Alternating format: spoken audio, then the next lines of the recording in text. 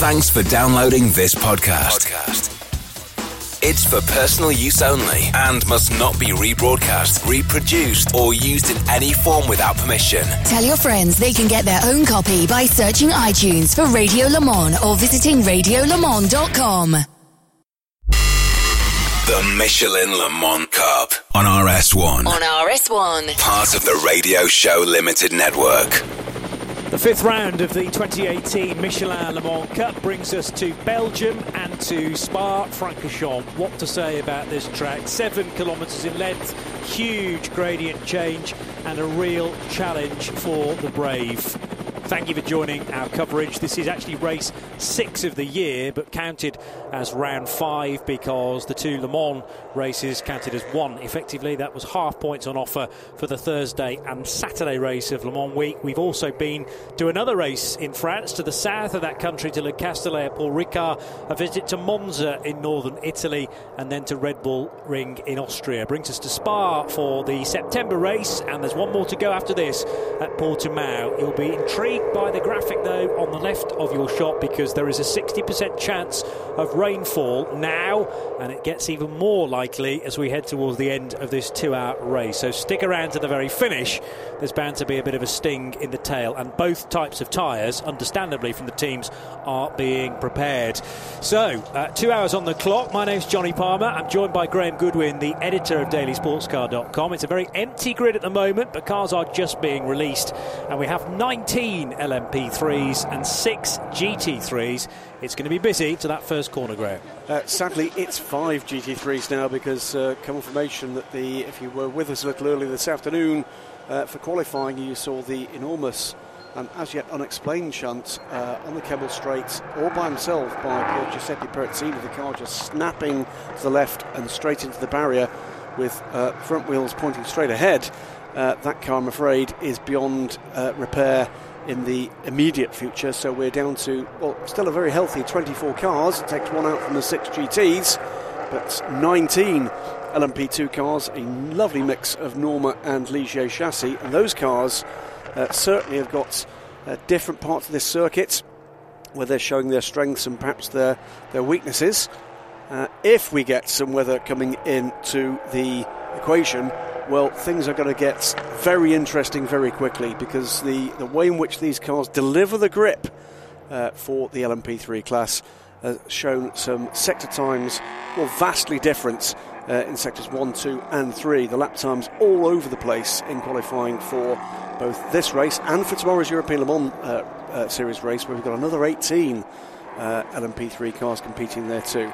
So slicks and wets at the ready. And it's certainly got cooler. I just walked up to the TV truck from Radion, from Radion Eau Rouge. Pretty stiff breeze coming through. Could bring a weather front through here very quickly, as anybody that has come racing either trackside or on the paddock side of the adventure at Spa-Francorchamps. Things can change incredibly quickly. Let's hope we get a bit of order with this one, and we don't get disruption through the weather. But we have seen earlier in the weekend, Johnny, everything from really balmy temperatures in the 70s all the way through to just stare-rodding rain at very little notice whatsoever. True, and that's sort of what happens at Spa, isn't it? I mean, those that have visited this track many times before will know all about that. We're deep in a valley here, which does tend to attract the odd rain cloud, but also the rain sometimes doesn't stick around for very long either. And radars are great things when they are correct, but it does tend to sort of throw the whole meteorological science out of the window, this place. And you can predict, you can track a storm completely in the direction of Spa, and then it'll change at the very last minute, and vice versa. So we'll wait to see what the race will deliver. I noticed the Lannon car's gone a bit too far on the grid there. It should be just in front of the CD Sport machine, unless, no, I think actually the instruction to those down on the grid is that that's exactly where the Lannon car must be, because the CD Sport machine, which is that black, yellow and red car, due to start from 6th position, so the outside of row 3. So Michael Benham has indeed pulled up in exactly the right spot. It'll be a rolling start, remember, so we need not pay great attention to those grid markings. It's good to see such a healthy grid of prototypes on this entry. almost 20 LMP3 cars. It's almost like Prototype Racing Academy, isn't it, really? But teams that we've seen for a number of years around national and continental motorsports in Europe, teams stepping into mixed class racing for the very first time, teams bringing gentleman drivers through and some young pros through for the first time into sports car racing, and it's beginning to deliver dividends, not just for the quality of the grids and the racing we're seeing here in the Michelin Le Mans Cup, but for what happens above this in the pyramid, in the European Le Mans Series, in the WEC, the FI World Endurance Championship. Some drivers opting to look elsewhere in Asia or in North America with their racing. But this is a stepping stone.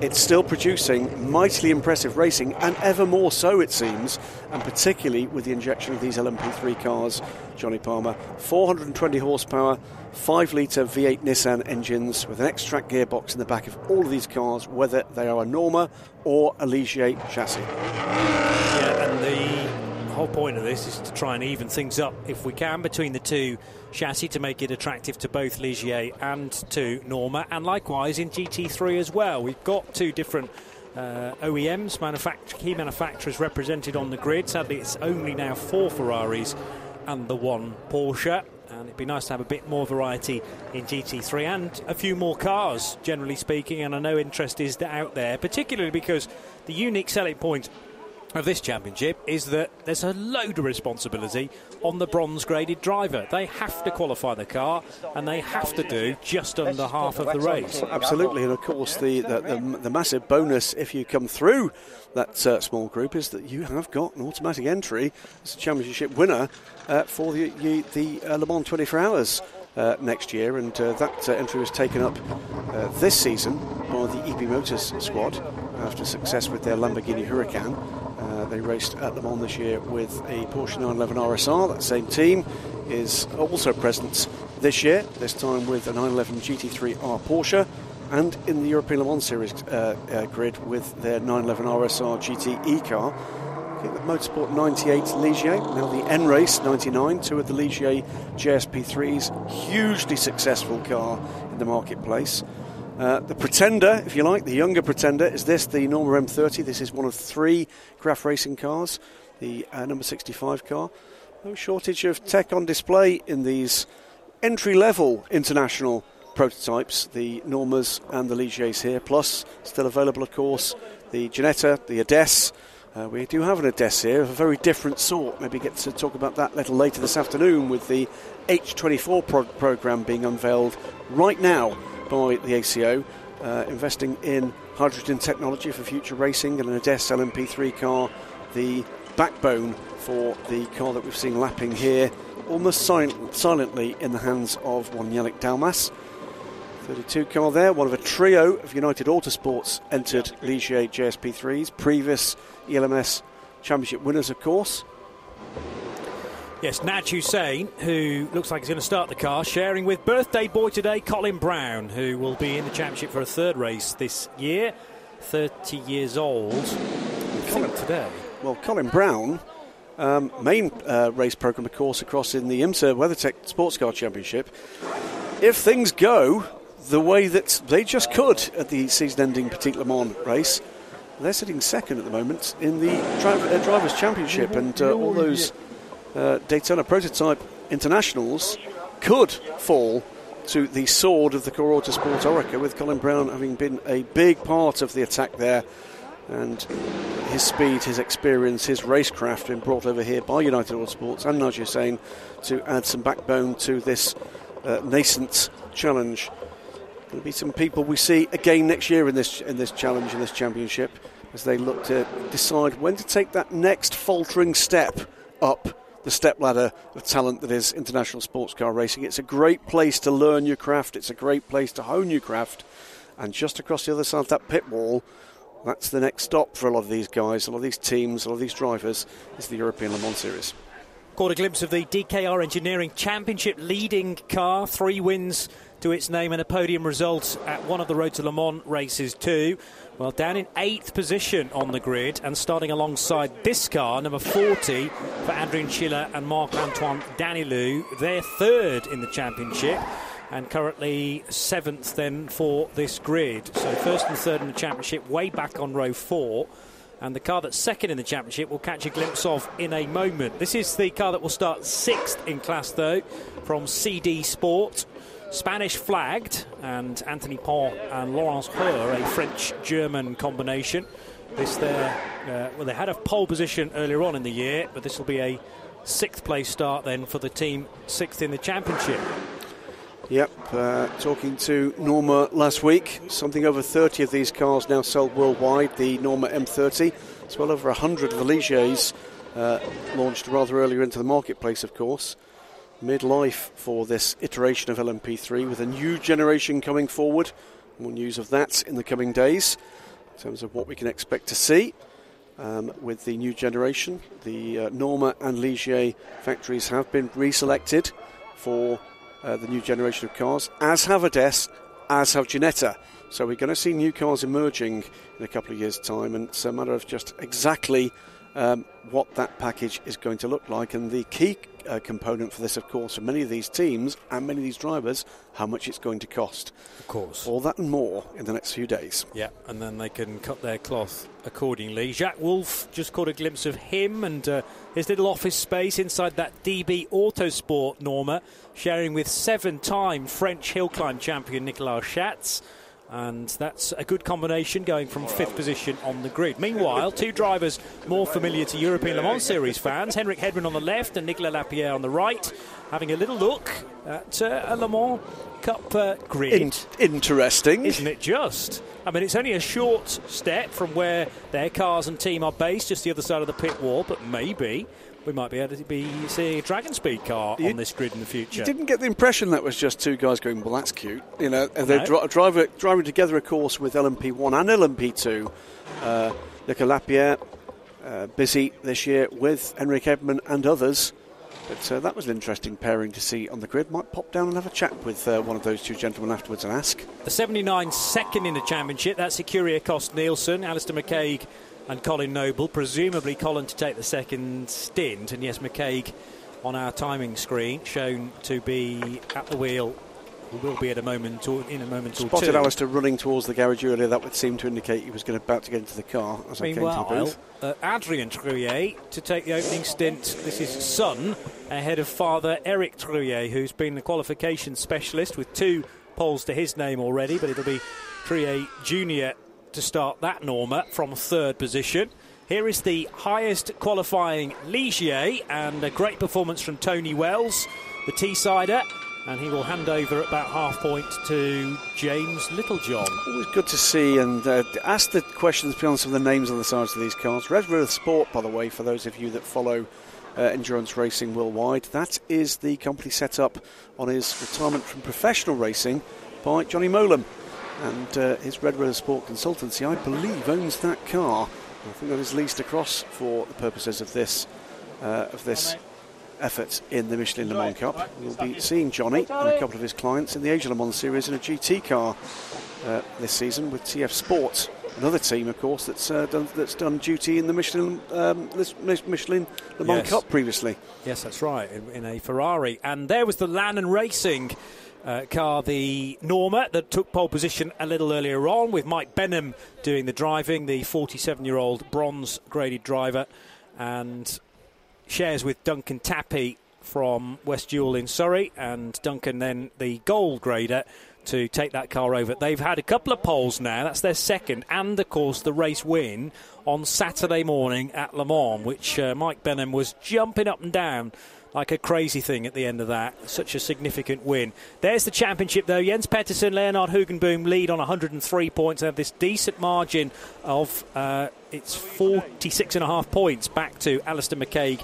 and Colin Noble, with Tappy and Benham 3rd ahead of Schiller and Marc-Antoine Danilou. So in championship terms, realistically, it now has to come down to bad luck for the DKR teams, for Ikuria Kost-Nielsen to do anything about them. But the 79 crew will be pushing as hard as they possibly can to get as many points as they possibly can, just to turn some heads ahead of what will come next for the team and those drivers. Lannon Racing as well, beginning to come on strong with this pairing. Duncan Tappy, my local racing driver, lives just about 5 minutes down the road from me.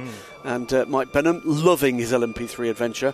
There is the number 25 car, shot through the car alongside it on the grid, the Kyrgios Nielsen car. This is going to get busy very quickly. So with the race controls say wet track. Yeah. Not very wet right now. That sky looks like it's getting darker to me. Yeah, well, it's going to get more and more threatening through the course of the afternoon, and it all depends if and when the rain arrives before 10:26, which is the scheduled finish time for this race.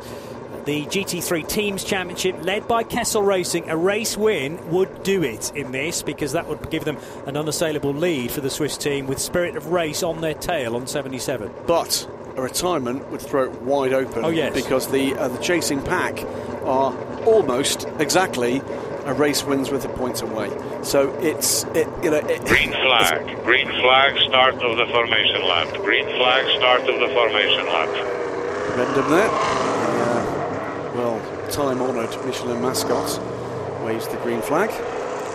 Yeah, with now 51 points on offer, two lots of 25 for your race wins. That's today and in a month's time at Portimao. And there's one pole position on offer at Portimao as well, which gives you another point. So 51 is the potential, and the spread of points then from 86 that Kessel Racing have already scored stretches back to fifth place team EB Motors, and they are within 51, which is the crucial amount. You're probably looking at one non-finish for the 8 car, and then maybe a top 6 or 7 to have really bad luck for Kessel Racing, so they don't score too well, which would then bring everybody else back into the equation. The difficulty for everybody else is this dominance that Kessel Racing have had so far. They've won every single 2-hour race so far. But you know what? We've said it before. We said it this morning and into this afternoon. You don't count your chickens in endurance racing. Even in qualifying, things turned around remarkably quickly in just about every single session that we saw, particularly the European Le Mans Series, right at the end, where pole changed hands twice in 5 seconds. And the remarkable thing about these races is they just keep giving. What it is, we could probably put an algorithm into place and sort that one out. But what it comes down to is it's that mix of pace and experience and inexperience.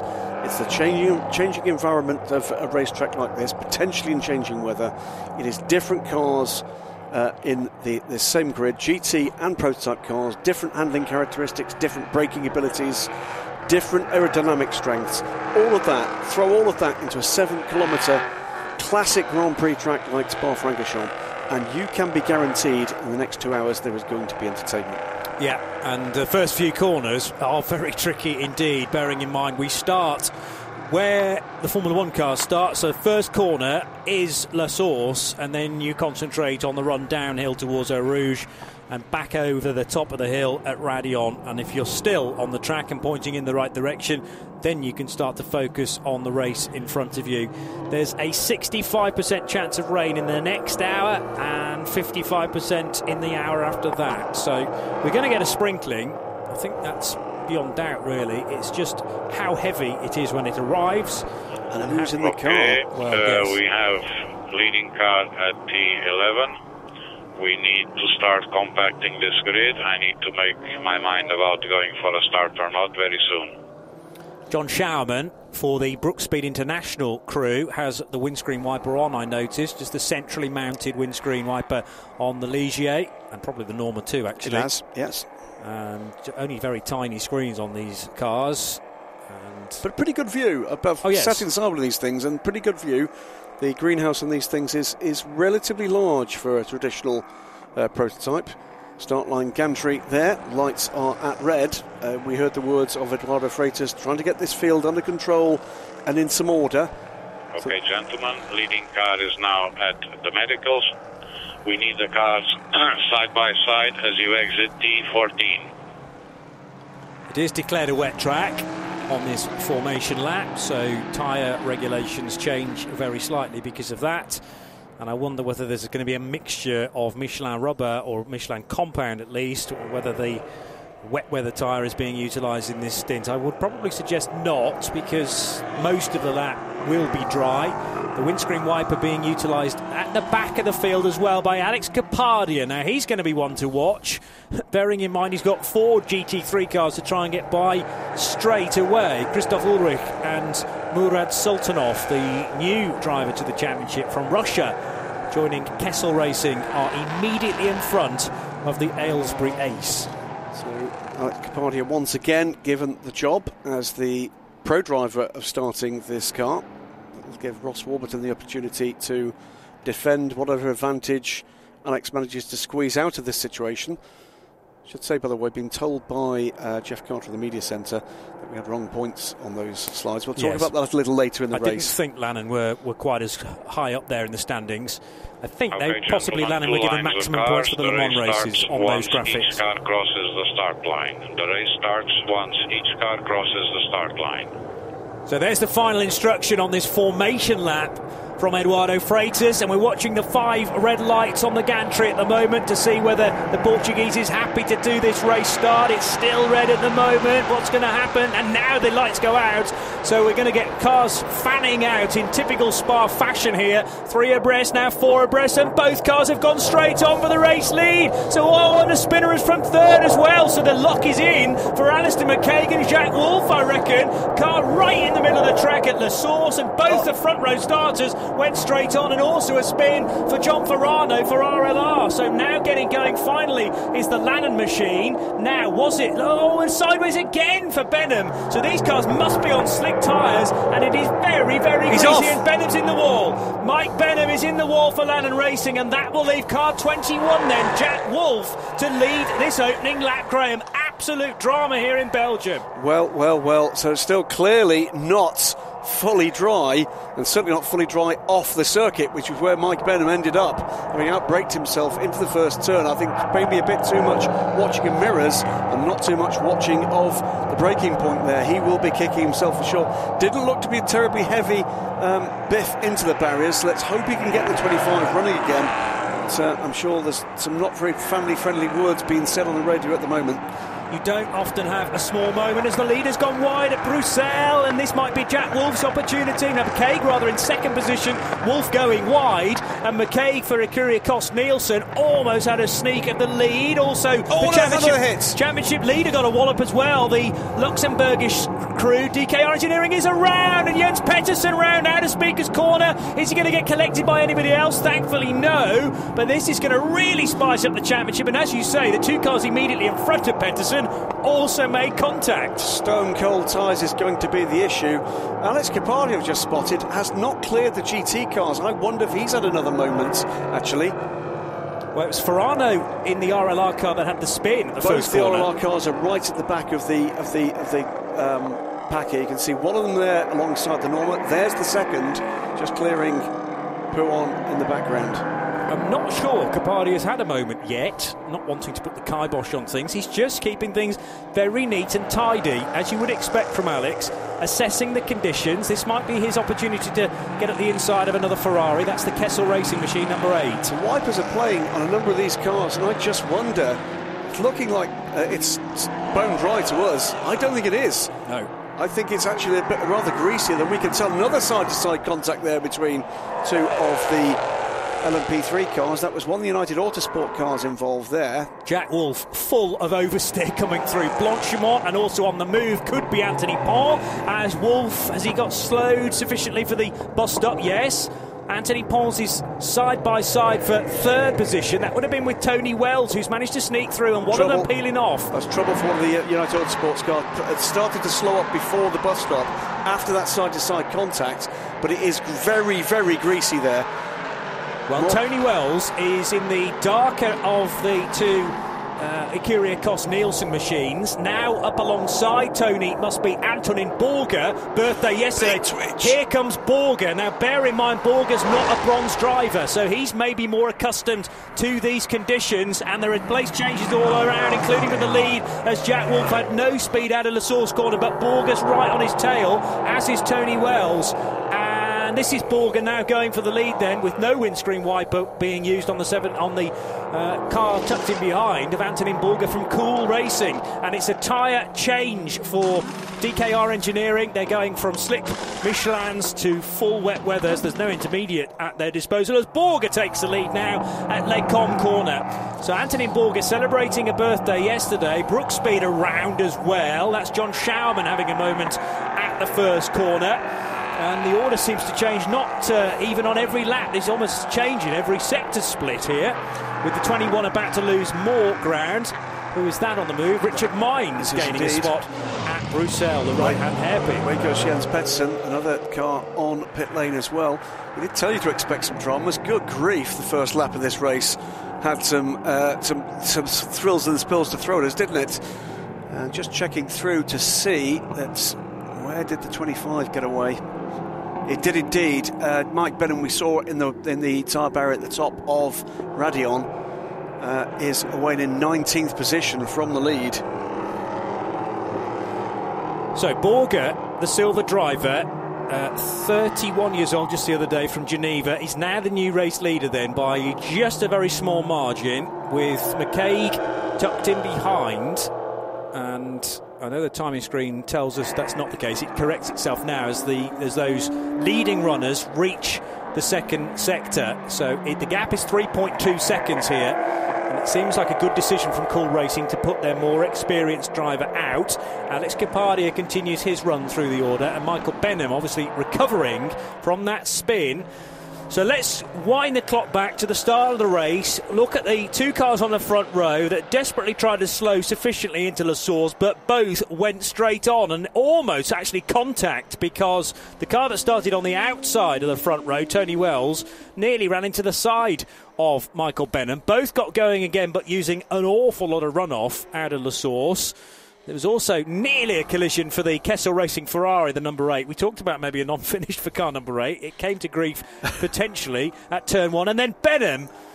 Big wiggle. Huge moment. The mother of all moments at Radion corner. And that actually, considering the incidents I've seen at Radion through the years, that was just a slight tap into the tyres. It got away with it astonishingly well. Actually did very well to keep it out of the barrier on the outside. Yes. Then there was another tap here and another there, and then round the turn here, Jens Pedersen gets the power in, and then the car just goes around straight on. And so clearly more than just damp in a number of places, and it was catching out multiple drivers. John Schaumann there just getting the power in, the classic Spa issue there, just out of La Source. The car just half spins.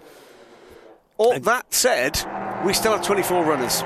Absolutely, and 3 of those runners have now made a stop. That doesn't count as a mandatory stop, which must happen between 55 minutes and 65 minutes, by the way. So the pit stoppers are Motorsport 98, Eric de Donker, presumably from slicks to wets, and likewise DKR Engineering Jens Pedersen will have done well. We know that that's what happened because we saw that pit stop up close. And Naj Hussain for United Autosports also in and back out again in car 32. That was a long stop though for the United Autosports Ligier, over 3 minutes. So we are 7 minutes into this race. Cool Racing, Borger leads down by 5.5 seconds from the Écurie-Cosses pair. Alistair McCaig leading Tony Wells by about 3 seconds. They're about 5.5 seconds back from the leader. Richard Means hanging on in there. Great run from Richard Means in the Gulf Marine liveried 23 United Autosports car. Then Jacques Wolf, Anthony Pons, the 2 cars that were right at the front of this race to start with. Then Alex Capadia, 7th position, up from 24th at the start of this race. Really good run then from the man from Bedfordshire. And in GT3 it is a Kessel Racing 1-2-3 now, with 77 leading the 8. So Claudio Schiavone out front from Pianazzola, who's been the qualification specialist. Sergio Pianazzola, 3 poles to his name so far this season, and Pianazzola takes the lead in fact, so that's been a problem on this lap for Ferrari 77, losing not only the lead but also second place and a lot of other spots too. Here comes 21, Jack Wolf up the inside to retake the position on Richard Mines. So is this an indication that maybe the Spa surface is getting a bit drier again, and those that leapt to the pit lane very early on for wet tyres might be regretting that decision. Here's the new Kessel Racing Ferrari race leader then, car number 8, in amongst a load of LMP3 traffic. Both RLR cars. No, the Lannon. Oh, there's contact between Lannon's car, Mike Benham, and the 14 of John Ferrano. And Ferrano ends up nose to nose with Adrien Trujillo, who started, remember, right at the front on the second row. Trujillo can't go anywhere. John Ferrano can't go anywhere. And they're just staring at each other in the face at the end of the lap. Almost touching scenes, wasn't it? Would have been a great publicity shot, but unfortunately I'm sure that's not the way they were feeling it. Probably punching every button on the dashboard, trying to find some way out of reverse. Absolutely. We don't mean to laugh, no, but this race has been bizarre, to say the least, from the off. 30 now slotting ahead of the 23 car, so that's another place lost by Richard Mines and Anthony Pont up a spot for CD Sport.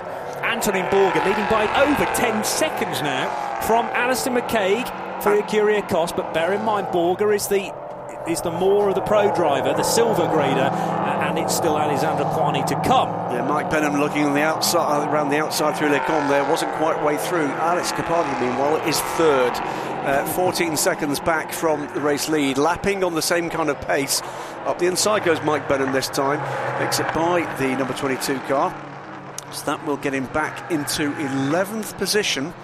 So the London racing car is making real good progress here. Duncan Tappy still to come, of course. And here is Capardia then, John Ferrano recovering. Capardia, as you say, started 23rd, now third. That's not bad after 3 laps of racing. And catching Alistair McCaig. Yes. Very rapidly. And then the challenge, if he can get past Alistair, the challenge is to try and reel in Antonin Borger, who's now 12.1 seconds further up the road. Yeah, Alex Capardia, rather bizarrely, drives, of course, here for RLRM Sport, but drives for Curie Cost Nielsen in the European Le Mans Series. Have another look at this. Well, it was concertina effect, big queue trying to get through the bus stop. It was Mike Benham, wasn't it, that just tagged the back of Ferrano. He did. And spun Ferrano round so that he was just sitting right in front of Adrien Trujillo, who was the innocent party in all of that and couldn't go any further. Yeah. Already significantly delayed. Ferrano, I have to say, I think it was completely an innocent party there. Was way wide into the turn. So Mike Benham maybe just a little hasty, I'm sure, feeling the urgency of trying to recover. Down the hill from the source, this is Alistair McCaig then, being caught all the time by Alex Capardia, who could just be seen at Eau Rouge in the white car in the RLRM Sport colours. So Capardia in car 59 from the back of the grid pretty much. And this is also a recovery drive for Jens Pettersson in the championship leading DKR engineering machine. He's all the way down in 22nd place. Would get half a point, but of course this car's pitted on wet weather tyres. Now, is that a good decision or not? We're about to find out, I think. Well, his problem is, in front of him is Eric de Donker, another car that's been in the pits, another man that wants to get a result out of this race. He does let him through, though, there, without much ado. The key to it, though, is going to be where is the gap going to be at the end of this portion of the race. It's looking like a mighty bridge to climb. In terms of time, another one to watch here. So the DKR car, number 3's 21st position, is 1 minute and 24 seconds. Remember that, 1 minute 20. Trouble. Now, which of the cars is that? Which of the GT cars? It's not the 8 car. In which case, it was the 77 then. Let's have a look at the track map as well. Might give us an indication. Let's have a look. This would be easier. 77, you're right. Oh, was there contact between 77? Yes. It was. And an LMP3 car. 22. Or was it the 22? Not sure. It was the number. Unfortunately, was obscured. I thought it might have been a graph car, but I think you're right. I got that one wrong. There we go. There is the number 8 car. No drama for the championship leader, leading the class 11th overall, ahead of a good proportion of the LMP3 field at this point. The other car near to 77. Well, 22 is not very far away, and also the 39 might have been involved at that first corner. We'll get another chance to see that, I hope. But 77, the Kessel Racing Ferrari, driven by Claudio Schiavone, spent a bit of time earlier on leading the GT3 race. It's now Sergio Pianazzola, and remember, 3 wins already for that squad from Kessel Racing, and if they win today, that's championship sewn up, irrespective of what anybody else does. There's cars attacking Blanchimont Corner at all sorts of different speeds here, including, well, this is all the battle of a 10th position, as you can see, and it is the 40 car of Adrian Schiller just about fending off Foubert and Alain Costa. So the N-Race machine tucked in behind as well, number 99. This is Alex Capardia, now almost on the rear end of the Alistair McCaig, second placed Kyrgios Nielsen car. And Capardia's going to want to get by here because he is managing to hold the gap to the leader at about 15 seconds. But if anything, Borger is finding more speed, a 2:21.2 last time around. So Capardia will not want to waste time if he can get by here, dealing with the challenge of Alistair McCaig, who, by the way, gentleman driver, what a rich vein of form Alistair's had in recent races. Drove beautifully at the Red Bull Ring. Yes, he did. And he and Colin Noble deserved, well, arguably a top step of the podium, but Noble just couldn't fend off Leonard Hugenboom. Having a little bit of a look there, Alex Capardia. I'm not sure he's going to go for a move at Pouhon, but the lights are flashing. He's causing a distraction here for Alistair McCaig. Got a better run through Pouhon there. So maybe down at Lafagna that move will be made. Meanwhile, this is the battle of a 10th, and it's Adrian Schiller still fending off the Foubert car, Jean-Ludovic Foubert, the 42-year-old Frenchman, sharing with Nicola Morlini. And yes, he's through, it's Capardia. So Capardia made that move at Lafagna, I'm guessing, to get by Alistair McCaig, and the 79 Kyrgios car drops a position. That means team cars from Kyrgios are now 3rd and 4th. And this is how Capardia get by. Around the outside at Lafagna. He did. Wow. So outside from the right-hander, that gave him the inside with the left-hander, and that's very experienced driving. That started with Alex being really smart into and through Pouhon. He gave himself room to get the better slingshot off the apex and down towards Lafagna, which gave him the better straight-line speed and gave him the opportunity to slingshot by at the next turn. So good stuff from Alex Capardia. He jets off now. 17.9 seconds is the gap, 18.2 rather, over the start-finish line, but he sets the fastest first and third sectors of the race on that lap. A shout for Sergio Pianazzola in the leading Ferrari, up to 9th overall now. Yep. I'm not sure we've ever been in a situation in a Michelin Le Mans Cup race in recent times where a GT3 car has managed to make so much ground through LMP3s that could well be on the wrong tyres. I'd be interested to know what sort of tyre that Ferrari is on to be so stable and glued to the track. But Kessel, first, second, they were third as well, but the 77 has lost time, so now Spirit of Race are up to third position in class. No further action in the investigation into the incident that involved the 14 and 39 at bus stop, which presumably means Mike Benham is going to suffer no further sanction for his involvement there too. Just keeping an eye, by the way, on the times of Jens Pettersson. We know to be on wet tyres. 2:33 for Pettersson, not in traffic. That compares to Alistair McCaig at 2:26, 7 seconds slower on that lap. I think they've got it wrong. That car should not be on wet weather tyres at this stage of the race. Yeah, well, without a doubt, you need wet tyres for about the first 2 laps, but then it was always going to dry up with 24 cars circulating and no fresh rainfall. I thought the rain had started again with a few specks on the camera lens at Blanchimont, but they've now disappeared, so it is dry once more. We are in for 1 or 2 passing showers though, as it's side by side again for 10th position at the end of the Kemmel Straight. Adrian Schiller in the blue, red and black car versus N-Race's machine with Alain Costa at the wheel of number 99. They're still nose to tail, and up ahead of them Sergio Pianazzola then in that leading Ferrari in GT3. Still tippy-toeing, aren't there, a couple of these LMP3 cars?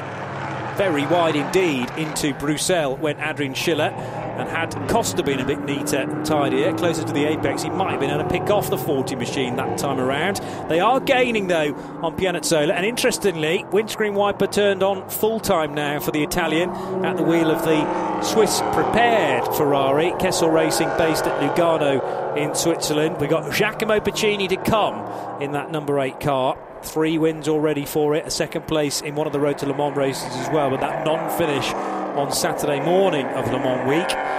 Meanwhile, number 39, driven by Adrien Trouillet, is making ground as well. He's got ahead of him the Jean-Ludovic Foubert car. Trouble for the 77. Was the 40 about to spin then, that time at Campus as well? But yes, as you say, 77 around. And Claudio Schivoni losing time at the end of the Kemmel Straight. There's also yellow flag at turn 5. That is to cover this incident. Yep. I just wondered whether the 40 car was starting to step out, and there was plenty of opposite lock required from Adrian Schiller.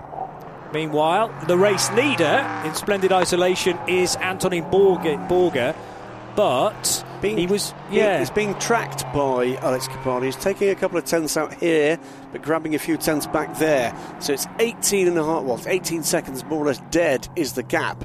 We've had 19 minutes of this race elapsed, still got the windscreen wiper playing away on the 24 car. Let's wait and see how this one develops. Looking further down the order, Mike Benham is back up into 8th position, just spinning from the lead all the way down to the back of the field. Is fighting back.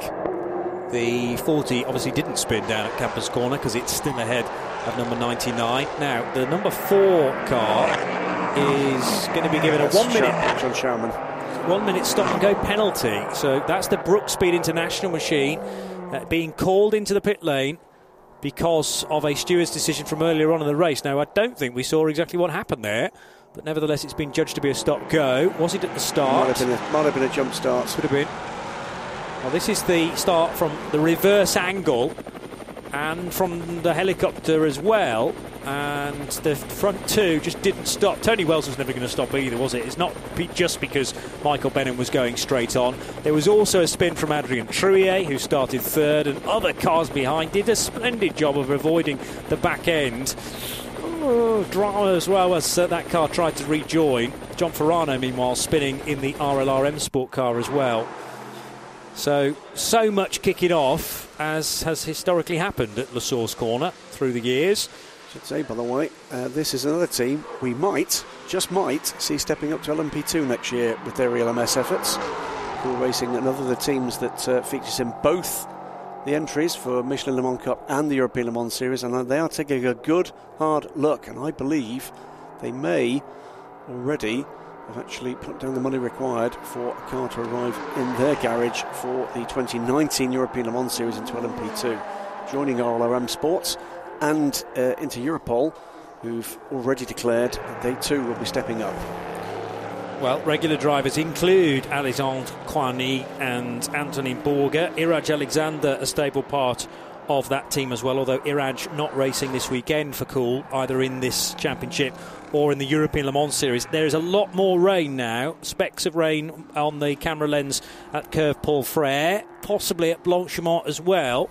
So even though that might be just psychological rain at this stage, it's not going to be helping matters, particularly with the cars that have stayed on slick tyres, and the Brooks Speed car is now in to serve that stop-go penalty. So, watching midfield battles, the Graf cars and the end race car there. This is for 9th position, Gila, Costa, Trouillet. The 99 car looking for the way around the outside. We'll try and do the cut back here. Hope that the traction for the Norma isn't, he can pull out the bag for the Ligier. Not quite. A little bit of an overlap, and then you need to be careful. It wasn't far away, was it? When they went to single file again. But through Eau Rouge and Radion they go now. This will be lap 9. And this is where the Norma strong suit starts to come back in. The run down the hill and up the hill, certainly that's where the Ligier is a stronger package, but now on the straights the Norma certainly does have an advantage. Bit of a wiggle under braking, and that's going to be enough, is it? Not quite, for the number 39 Graf car to take advantage. Still sideways coming through Lecombe. It's raining up here, I think, a higher part of the circuit. Beginning to see just the faintest hint of spray from the back of these cars. Yeah.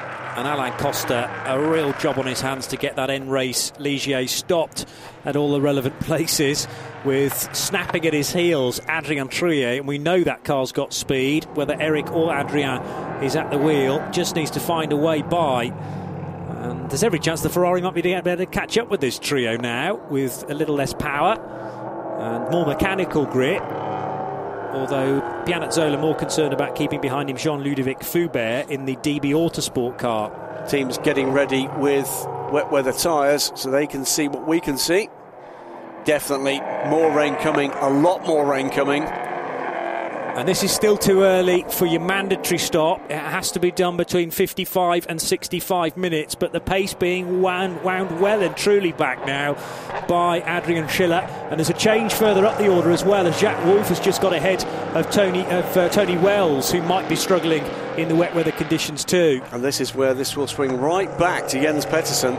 And Tony Wells pits, in fact, so he's going to be the first to blink to say, right, this really is too wet now for slick tyres. Race leader seems happy enough, though, in the Cool Racing car. Antonin Borger still on the slicks, keeping well wide at Bruxelles corner, running that high line. Alex Capadia will stay out for as long as possible as well, I'm sure. Big wiggle. Lots of wheel twirling necessary to keep that car pointed in the right direction. Here is Tony Wells then in the Red River Sport backed machine, but it's Kyriakos Nielsen, the team that runs this car.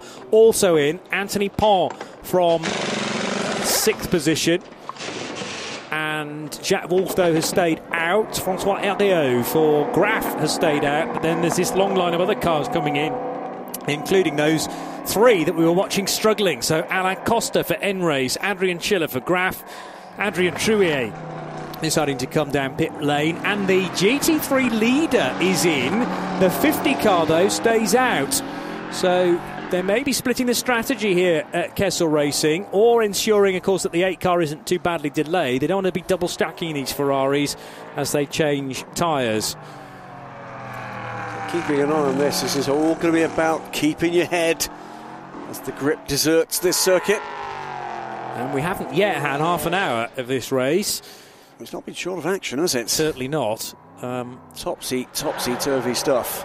And of course there's every chance for the track to flip back again in the other direction and become dry enough for slick tyres again. Here is Jens Pettersson in the thick of the action on the opening few minutes of this race. Car number 3 all the way down in what was 17th position. Well, he's just overtaken a big clump of cars because they're in the pit, so Leader up to 11th. Leader in the pits. So Antonin Borger says it's too wet for me too, and this is the 24 Cool Racing car. Will Alex Capadia follow him in? He doesn't have to, as per the sporting regulations, and if he can stay out, then that might buy him even more time. On the other hand, does he want to make sure he pits? Yeah. To give you an idea just how bad it is out there, Alex Capadia on a wet track where you would expect a professional driver to do rather better than a non-professional, has pulled out 42 seconds on Alistair McCaig in the wet. Yeah. And now McCaig trying to get back without finding any of the scenery. Likewise, Jacques Wolf and Francois Herriot on far from the ideal tyres. 3 Ligios out front. It's 3 Normals at 4th, 5th and 6th. And then in 7th position, a Ferrari, number 50, up to 7th place now for that Kessel Racing car of Murad Sultanov. With experience of this track from things like the Spa 24 Hours. There was another incident here for the RLRM Sport car. That's Ferrano, I reckon. Or is it the Lannon car? Difficult to tell from the back. That is, I'm sure that's 14. Yeah. Still didn't see the number. But probably not very far away from completing its lap then. Now we can see just how wet it is out there, and the answer is extremely wet. Who's the only cars not yet to pit, the ones that haven't quite yet made it round? Mike Benham is the latest one to follow, come down pit road, the 25 car. He pits, by the way, from 6th position. Well, Ferrano is now on an out lap, so maybe it wasn't him down at Campus Corner. Been in the pit lane for a little while. Difficult to tell from that shot from behind the car. The pits, as you may see on TV, it's getting a little bit too wet out there. As you can see on TV, please advise drivers, it's really getting wet. Well, they maybe don't need that advice because they're out there feeling it and experiencing it themselves. Antonin Borger then now on wet weather tyres. Slippery surface flags are being displayed too. Alex Capadia having changed boots, and behind them the 3rd, the 4th, the 5th and the 6th place cars are all being serviced in the pit lane now. And these are stops that will have to be repeated, not necessarily for tyre changes, but certainly for driver changes. Car 25 reported to the stewards for speeding this time in the pit lane. And that's the Michael Benham car from Lannon Racing. Yep. still in the pit lane right now and set to rejoin at any moment. Richard Means didn't pit.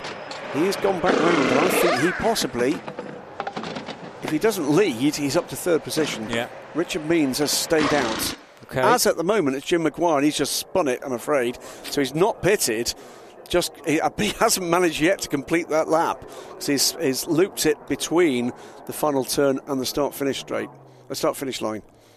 Well, Richard Mines is down at turn 7, the last bit of Les Combes, and approaching Bruxelles corner. Meanwhile, side by side between a DB Autosport car and not sure who that was going around the outside. That might have been Tony Wells. Yeah, could have been. Right paint scheme for that car. Over the line comes the number 8 Ferrari, thankfully not involved in the spin for Jim Maguire. And yes, I think you're right, it was Tony Wells in car number 2, who is now at Bruxelles. So the race leader is Phil Borger then, according to our screen. It's all a little bit complicated because obviously we've got cars on all sorts of different strategies right now, but Borger, by the looks of things, leads for Cool Racing from the RLR M Sport machine of Capadia, then Richard Mines, who hasn't pitted yet, and Tony Wells, who has. We have 3 cars, by the way, that have not pitted. Claudio Schiavone in the 77 Kessel Racing Ferrari, down in 18th, third in class. We've got the 22, we saw that Jim Maguire spinning the Aero liveried 22 United Autosports car, and in third Richard Means in the Gulf Marine car. It likes marine, but this is getting a bit too marine if you ask me. Is actually circulating in third position. He's about a minute down on Borger. Alex Capadia emerging for the pits now and has lost time there. I think you may well be right. It may well have been Alex that went off. Possibly. I was split between he's lost all that time in the pits. 13 seconds longer in the pits, I'm afraid, for RLR. Yes. So that car then with half a minute now to try and make up on Cool Racing, who haven't yet featured in the top, certainly not top 3. I don't think they've had a top 6 all year either. 12th in the championship for Kwani and Borger. This could be a surprise victory, but obviously the stint from Kwani, who's the bronze, still to come yet. So, and the rain pouring down now, close to the karting track at Curve Paul Frere, and at full speed, maybe not full speed for the number 8 Ferrari, but certainly no slouch into that left-hander is Sergio Pianazzola, hoping the grip is beneath him. It is, and he goes in and out of Blanchimont safely. This car having been switched to wet weather tyres then. And we're going to be a long, long way away from a dry line emerging, just about getting the car stopped at the bus stop. And the rooster tails are huge from the back of that Ferrari. Meantime, by the way, in terms of title contention, the DKR engineering car, remember that car went around on the opening lap, came in for wet weather tyres, was way, way, way off the pace, but they called it right eventually with this weather coming. So we get another look to see at the number 8. Big twitch into the bus stop, kept it all together. So Jens Pettersson back up to 8th position now, 1 minute and 25 seconds off the lead. That matters rather less, though, than he's 24 seconds away from the third place United Autosports car, with the car starting with the non-professional drivers. Car 25, by the way, is going to get a drive-through penalty. Best result so far for car 24 that currently leads was a 4th place at Monza. So they have been in the top 6, but only on one occasion. More overtaking taking place there, with the N-Race machine going down a spot. That was Adrian Schiller then popping through just before Eau Rouge corner. A brave place to do it in the pouring down wet, but he managed to pull it off. And Schiller now up to ahead of the 99. That will bring him up to 11th place behind Jean-Ludovic Foubert. And behind the GT3 leader, who remains Sergio Pianazzola. GT3 looking like it's going to go the way of the number 8 car at this early stage. We've had a quarter of this 2-hour race. Generally speaking, for the GT3s, the gold or silver drivers still to come. And it is silver-graded drivers out front in the LMP3 fight as well. Borger leading Capadia by 29 seconds. Richard Mines next best for United Autosports, third, ahead of Tony Wells and Jack Wolf. Richard must have started on wet weather tyres. There is no way in these conditions that Richard Mines has stayed out on slick tyres. You would, yes. Yes, I think I agree with that. And I think the same for the other 2 cars, for Jim Maguire, likely the same. Well, that might be a clever bit of strategy as a car runs way off the road just before Pouin. That was 99, I think, a la Costa, exploring the scenery. Can't even see him rejoining, such as the extent of the spray from the back of Adrien Trouillet's car, which is now at Le Fagnet. And, yeah, that might be a bit of clever strategy from Gary Robertshaw and others down at United Autosports to chance the fact that the track was going to go this way and the weather was going to turn nasty. Yeah, Tony Wells is closing in though on Richard Means now. It's been a good run. Well, of course, if those wet weather tyres didn't like the situation at the start, they will have overheated a little bit. Maybe the blocks on those treaded tyres will have... Just getting information through about the tyres. Yeah, it was indeed. Thank you, Martin Paston at United Autosports. All three United Autosports cars started on wet weather tyres, so thanks for that, Martin. OK, so they're now 3rd and 16th and 23rd.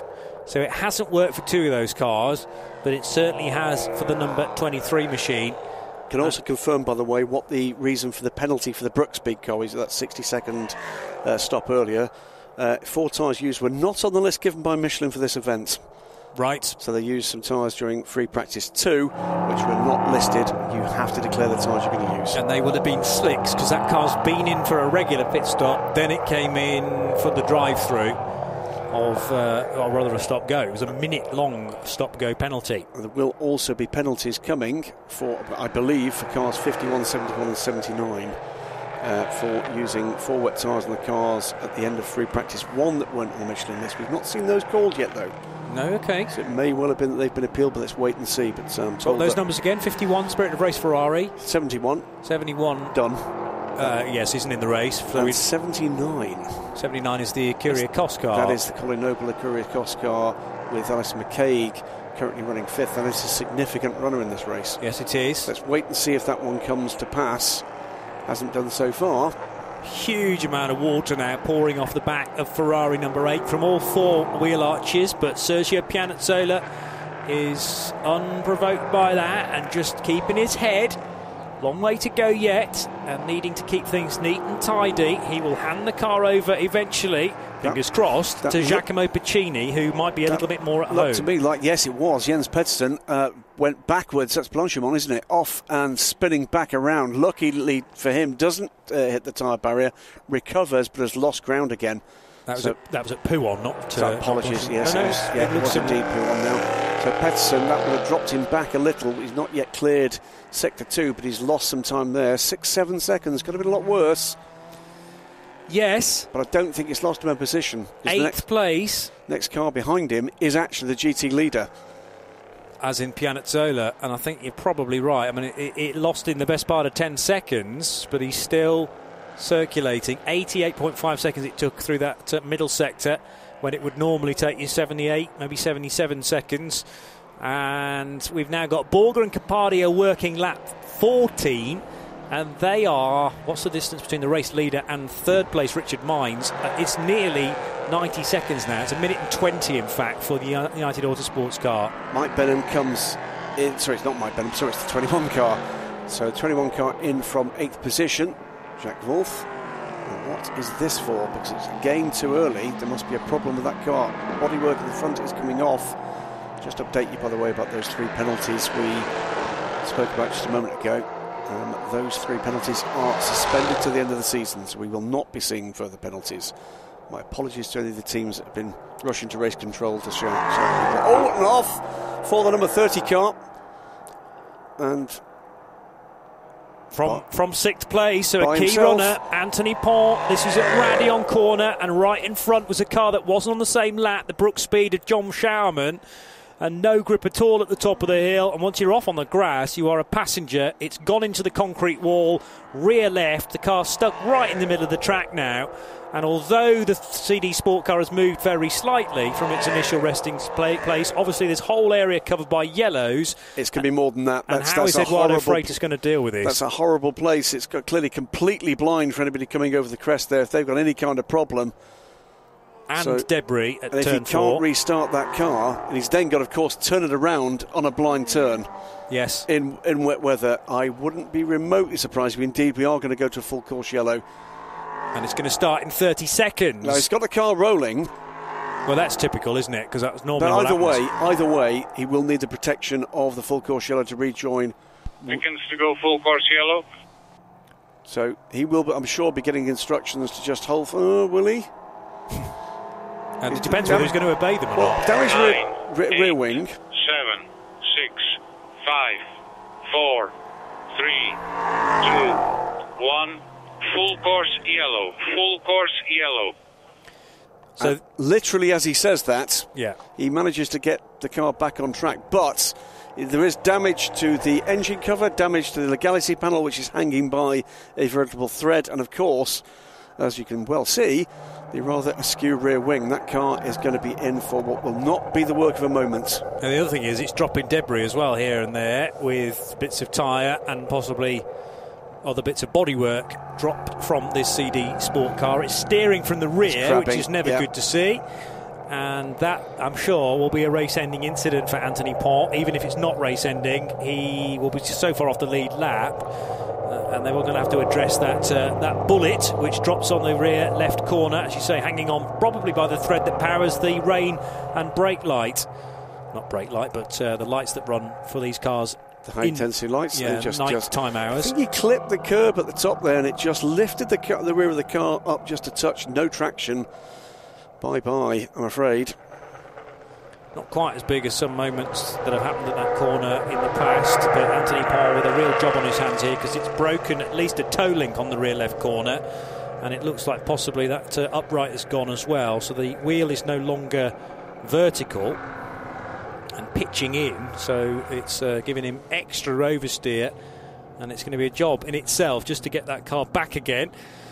Obviously having to adhere to the 80 km/h speed limit too, as everybody else is under this full course yellow. And still 20 minutes from the point where we can get to the pit stop window, so a while yet. But this does mean that everybody else can circulate at a more sedate speed, less of a chance of you falling off in the wet weather, and this will get you to, or closer to, the pit lane window, as you say. Let's just have a quick look where some of these battles are going to be when we get back to green flag racing. I don't think it'll be long before that happens. Tony Wells is now right with Richard Mines in a battle for third position between 23 United Autosports and the number 2 Ikuriakos Nielsen car, with Alistair McCaig only another 8 seconds further back. Right, so whilst we have this slight interval in proceedings, let's go down to the Lannan Racing garage, have a catch-up with Duncan Tappy, who's now with Charlie George. Well, Duncan, after such a brilliant qualifying from Michael, it's been a bit too eventful for you guys, hasn't it, so far? Yeah, you could say that. I feel a bit sorry for Mike, because we've had a stonking Friday and Saturday morning. We were quickest in both FP sessions yesterday, and he did an amazing job in qualifying. They weren't easy conditions, and we were just, if it was wet or dry, we know we had the pace, but in those tricky conditions at the beginning there, it's so hard for these AMs to feel it. It's not what they do day in, day out. So mistakes happen, and it's just caught him out. It could have happened to any one of them on the grid there. Like you say, the conditions are really, really difficult out there. How can you prepare as an AM driver for conditions like this, where everything's changing every minute? The thing is, when it's like these conditions, when it's intermediate and not very nice, they tend to not want to test in those conditions or practice. Quite rightly so. It's quite high risk, so it's hard to teach. But all I do as a coach to Mike is trying to give him as much information as possible. But it's braking for the first corner, and when you're on slicks and it's cold, and it's really, really tough. So since it's a case of just trying to keep it on the track and stay out of trouble, and it's just not gone our way today. Thank you. Cheers.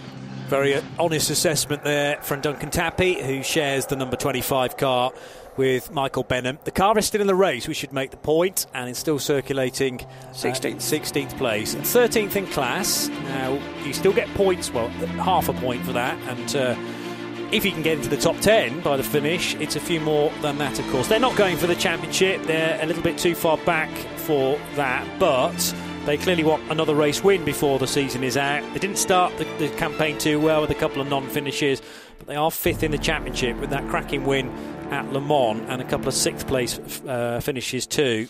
I'll tell you something, they're a crew that if that stays together and they come back for a second crack at this next year, I'll be putting them on my list of potential favourites for the title. Yeah? Because they really have shown some real pace. And he's absolutely right. Not only could it happen to anybody on that grid, it happened to most of them. Actually, there were at least 5 or 6 of the LMP3 cars that did suffer a somewhat rotary moment. And the exposure that a front row start brings, though, as well, because you are the first person on the track, and obviously everyone else can react. If they see a car skating off, going straight on at the source, then everybody can brake a little bit earlier than they were planning to. And you look the fool, but that's not the right assessment, really. And Mikey Benham, then with another moment at Radion Corner, he did so well to recover it from there and continue on. They might still get a top 10. You never know. We're going to be out of this full course caution in 10 seconds. And here is the countdown from Eduardo. 6, 5, 4, 3, 2, 1. Track is back to green. Track is back to green. Please be advised of cold tires. That was the CD Sport squad, by the way, just wrestling with the engine cover as the Graf machines switch places. So that is Adrien Trouillet getting ahead of Adrian Schiller. The 9th? Yes, for 9th position. And the other Graf car way down in 18th spot. So this is the best placed of the French machines. And Adrien Trouillet, we know, started from the second row. So really should be fighting for positions better than 9th spot. Next job then is to try and hunt down Jean-Ludovic Foubert, and the gap is only 4.7 seconds. This is Tony Wells right with Richard Means, and Alistair McCaig has also drawn much closer this battle. Is Wells going through here? I think he is. This is going to be a change for third. On the inside of the exit of La Source, down the hill they go towards Eau Rouge, and Mines is going to give him some racing room, and yes, gets the place, does Tony Wells. So that'll be third position, finding some traction on the exit of Eau Rouge. And next in the queue is Alistair McCaig then to make it Ikiri Kos back into the top, both of cars back into the top 4. Can he get that move done down the Kemmel Straight? Back, but he's certainly quicker than Richard Means at this point in the race. Alistair looking to keep out the spray if he possibly can. We'll have to duck in to take the apex. Not quite there yet for him, but looking very racy, and he's pulled back some 7 seconds on the car ahead of him over the last couple of racing laps at least, and looks to the inside again. He's going to do it there. He does indeed. Made sure that Richard had seen him coming, and that was neat and tidy stuff from Alistair McCaig, who's just getting better and better in this LMP3 game. More and more confidence in the machine, and that really shows. Yeah, so that is now 2 and 79, third and fourth positions, with Richard Mines trying to hang on. There's no immediate pressure from behind, although Jens Pettersson has now worked his way back up to 6th place. That's a combination of 1 or 2 falling off around, but also some pit stoppers too, and some movement down at DKR Engineering as well. We're about 9 minutes away from the pit lane window opening for everybody's mandatory stop. Meanwhile, the 8 car of Sergio Pianazzola now putting a lap on the number 4 car, which is stowed last, sadly, for John Schaumann. And that Ligier, which has been in for a minute stop-and-go penalty, of course. Schaumann, who shares with Nico Rondet of France. Bronze and silver rated combo, with the silver still to come. Who else do we look out for that maybe may be able to make some inroads to the top 6, let's say? Well, Pettersson has taken a while to get there, but he's just about in the top 6 now. Adrien Trouillet set to gain some ground. I'm sure Adrien will be kept at the wheel of that car for as long as possible, up to 64, 65 minutes. And I think we could give you another reason for the somewhat dour outlook on prospects. The number 25 car from Duncan Tappy, I think he knew what was coming. Another drive-through penalty for speeding in the pit lane, for I've no doubt a fired-up Mike Benham. Oh dear. So that will be a third visit to the pit lane, even before they've reached the window. Duncan Tappy, I suppose, will just have the leash taken off, and we'll see what he can do in the number 25 car to try and pick up some of these pieces. Here's the DKR Engineering machine then leading the championship by a significant margin. It's a 46.5 point lead over Ikiriakos' number 79 car. They're preparing itself, Leonard Hugenboom then, with 3 wins to his and Jens Pettersson's name so far this season.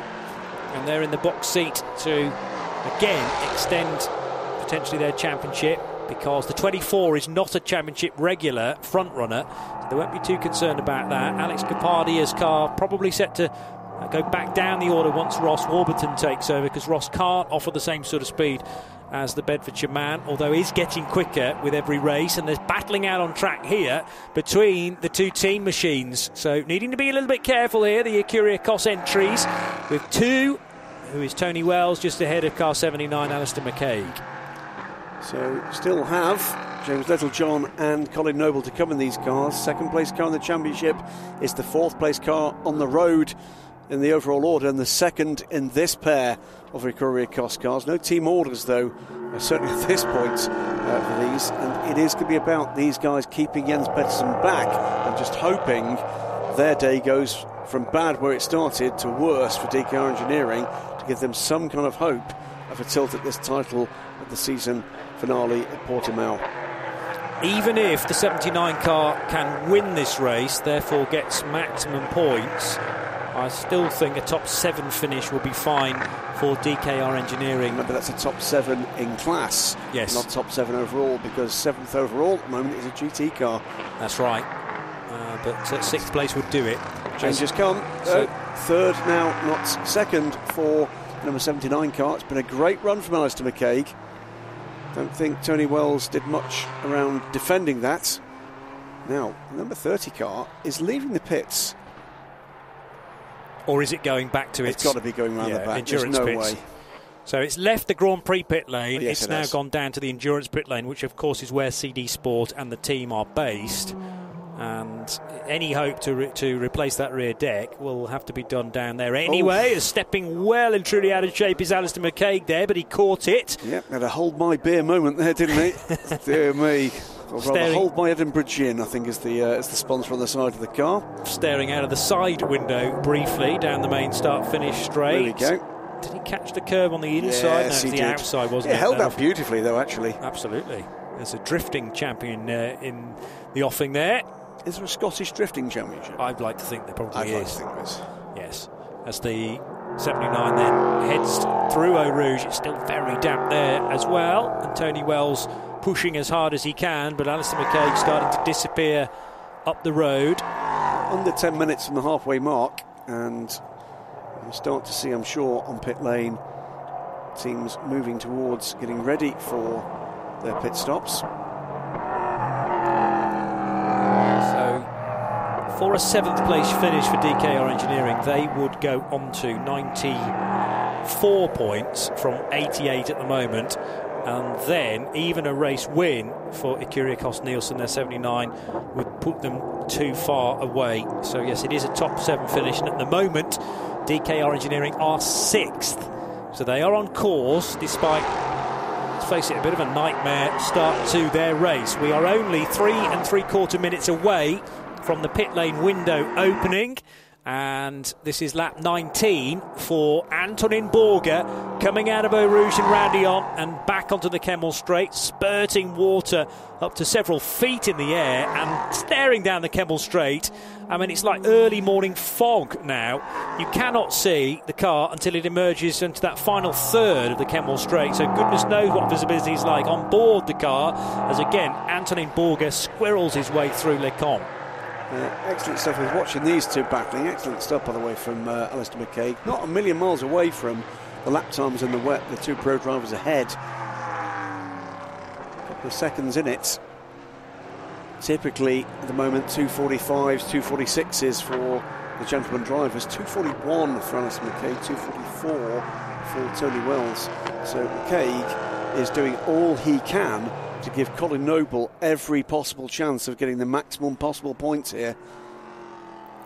Was this an overtake on John Ferrano's car, number 14? Yes, it was, as the graph machine with several new panels on that after that was damaged earlier on in the weekend. Francois Herriot jumping from Ultimate and the ELMS regular seat. He's still in that team and that championship this weekend, but getting some extra driving for his money this weekend, and François Hériot in at the Graf in their 65 car. So they are 15th, having just taken the spot from Farano, 16th place, and Michael Benham in behind. And that third stop, therefore a drive-through, has just been served from Benham. Benham down into 15th spot in class, 17th overall in the Le Mans car. I'm sure at this point just wants to get out and go and have a cup of tea. Duncan Tappy, meanwhile, will be relishing the potential to attack here. There you go again. It's with a change of position. 40 ahead of 20. Yep, so that was Foubert losing the spots. Jean-Ludovic Foubert for DB Autosport, now trying to fight back on the little short straight between the bus stop and La Source corner. And Foubert decides that discretion is the better part there and doesn't run Schiller close into the apex. Maybe concentrating on the exit speed from turn number 1. Might have a better opportunity at the end of the Kenmore Straight. So Jean-Ludovic Foubert sharing with Nicolas Morlini this weekend at DB Autosport. Adrian Schiller with his silver-graded teammate Marc-Antoine Danilou. And we are going to see pit stops taking place in a minute's time then. And they'll all be done in the Grand Prix pit lane rather than where the teams are actually based in the endurance pit. So they have to take tyre trolleys and other bits of equipment and work in a satellite fashion on the flat pit lane much earlier on in the lap, of course. Off into the gravel. Is that Alex Capadia? Might be. Again, it's a similar shot to what we were offered last time. It's not the right paint scheme for John Farano, I don't think, unless it was Michael Benham again. Not enough red. OK, there's more red on the back of the 25, is there? So it's one of the RLRM Sport machines. I'll be surprised if it was Capadia, but everybody susceptible to the odd mistake in these conditions. We'll keep an eye on that. It was Capadia's last lap time. Capadia's last sector time was absolutely bang on, so it wasn't Capadia. And a 2:38.1 wasn't that much slower than Antonin Borger. Meanwhile, Borger in traffic now, dealing with Jean-Ludovic Foubert. And this all action from a few moments ago, with the 65 scrapping for 12th position and managing to get by François Hériot. No, getting by the 22 of Jim Maguire, rather. And that was 4th position, with Farano tucked in behind. There is John Farano in the Vanuta-backed machine. Vanuta still to come, of course. That could be interesting. Yes. We haven't seen much of young Vanuta in the wet. Might be a bit of an eye-opener. He's been the class of the field in terms of the pace available. As in comes EB Motors Porsche. Stops beginning now, EB Motors in. United Autosports 23 in for Richard Means. First two stoppers within the pit window. Yes, and although we've had Ferraris stop in GT3, they haven't yet made their mandatory pit stop for a driver change. The 8 car is part way around the lap at the moment, in fact starting another lap, so 8 stays out, GT3 leader, and here is the championship leader, DKR Engineering's Jens Pettersson. Now this is one to watch. 7th place or better in the class will secure the championship for this squad. A race early. Is that going to happen? Well, they're giving Leonard Hugenboom the maximum possible time to be able to help to achieve that. And after that first lap, whoopsie, it's been a very good steady run from Jens Pettersson, albeit I just forgot for a moment the run wide out of Pouhon as well. But come back, and now with the pro aboard, it's going to be an attack to the finish. That was a leaving the track backwards at Pouhon as well. It wasn't a small moment, no. But thankfully kept it out of the scenery. And the car, well, I'm sure they didn't approach this race thinking top 7 would do it. They were wanted to have won, or at least got a top 3. There's also a concern now for the car number 50, brought in by Sultanov, Murad Sultanov. It's being pushed forward and backwards in the pit lane, but Kessel Racing missed his pit stall. Okay. It's not that they're trying to rock the car to get it restarted or anything like that. And Sultanov then will be handing over to Matteo Cressoni, the 33-year-old Italian. More or less the entire midfield, by the way, in together. Everybody from 10th down to 18th is on pit road right now.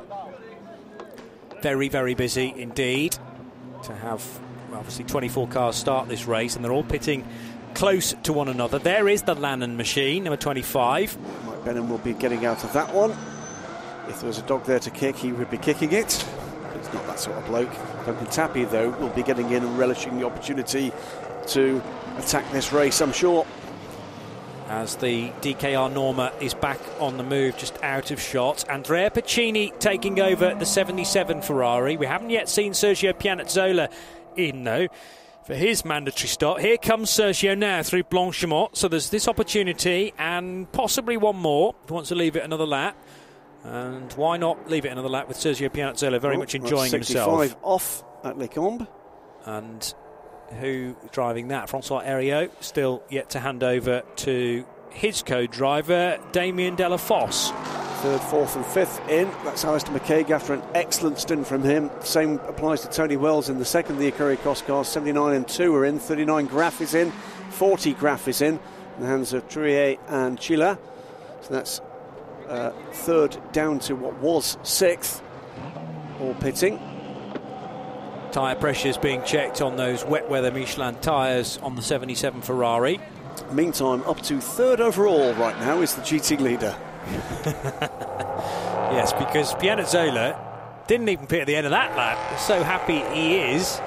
So we're over the hour mark now, and the lion's share of this race then going to be done by Sergio Pianezzola, with, I'm sure, Giacomo Piccini with the bit between his teeth, wanting to get stuck into these conditions. But 48-year-old Italian Pianezzola wants to win this championship off his own back, off his own talents, no doubt. And a race win would do it. Side by side, very nearly. This is for 11th position between Leonard Hugenboom and Nicola Morlini. Brand new drivers in the number 3 and the 20 cars, respectively. Both on their outlaps, so with tyres in very similar conditions. And suspect it's just at the moment Hugenboom just taking his time, get what heat he can back into those tyres, finding where the grip levels are, not taking terribly many chances, and from where he is at the moment, he's 11th overall, he's 10th in class, needs to pick up 3 places in class to take the title today. Huge chunk of oversteer coming out of La Fagna corner there, well mopped up by the Dutchman. Speaking of which, Joop van Uitert due to take over the 14 car at any moment from John Ferrano. That car is currently in the pit lane and being serviced. Yeah, he will leave the pits having pitted from 9th, that car. Yes. Albeit aided a little by some of the cars ahead of him pitting earlier. Yes, but Ferrano has had a jam-packed stint there. So much action, not really knowing what was going to happen next. But at least he got the car to the end of the stint unscathed, and now Joop van Uitert, who's been unearthed this season as a real talent in the Michelin Le Mans Cup, still only 19 years old, as I say, also from the Netherlands. Let's watch what happens next year. My understanding is that's a young man in some demand next year, a variety of machinery, and let's wait and see what emerges for his career. Meantime, on their outlaps now, amongst the batch of pro drivers released, Conor Noble, and then number 79, James Littlejohn, number 2, Écurie Cross Nielsen cars. In comes the leader, 58 minutes to go. Borger out of the car. Yeah, and this car with 3 names on the roof, but Iraj Alexander not here this weekend, so it's Alexandre Coigny and Antonin Borger, the 2 Swiss drivers doing the driving, and Coigny to do the second stint. Yeah, GT leader also on pit road right now. And that needed to be done sooner rather than later, because we've only got 2 minutes to go. And remember, the new driver has to be at the wheel for 55 minutes or more. So you've got to allow, obviously, the pit stop to take place. The driving time for driver B only starts when the car leaves the pit lane. Right, Alex Capardio's gone through.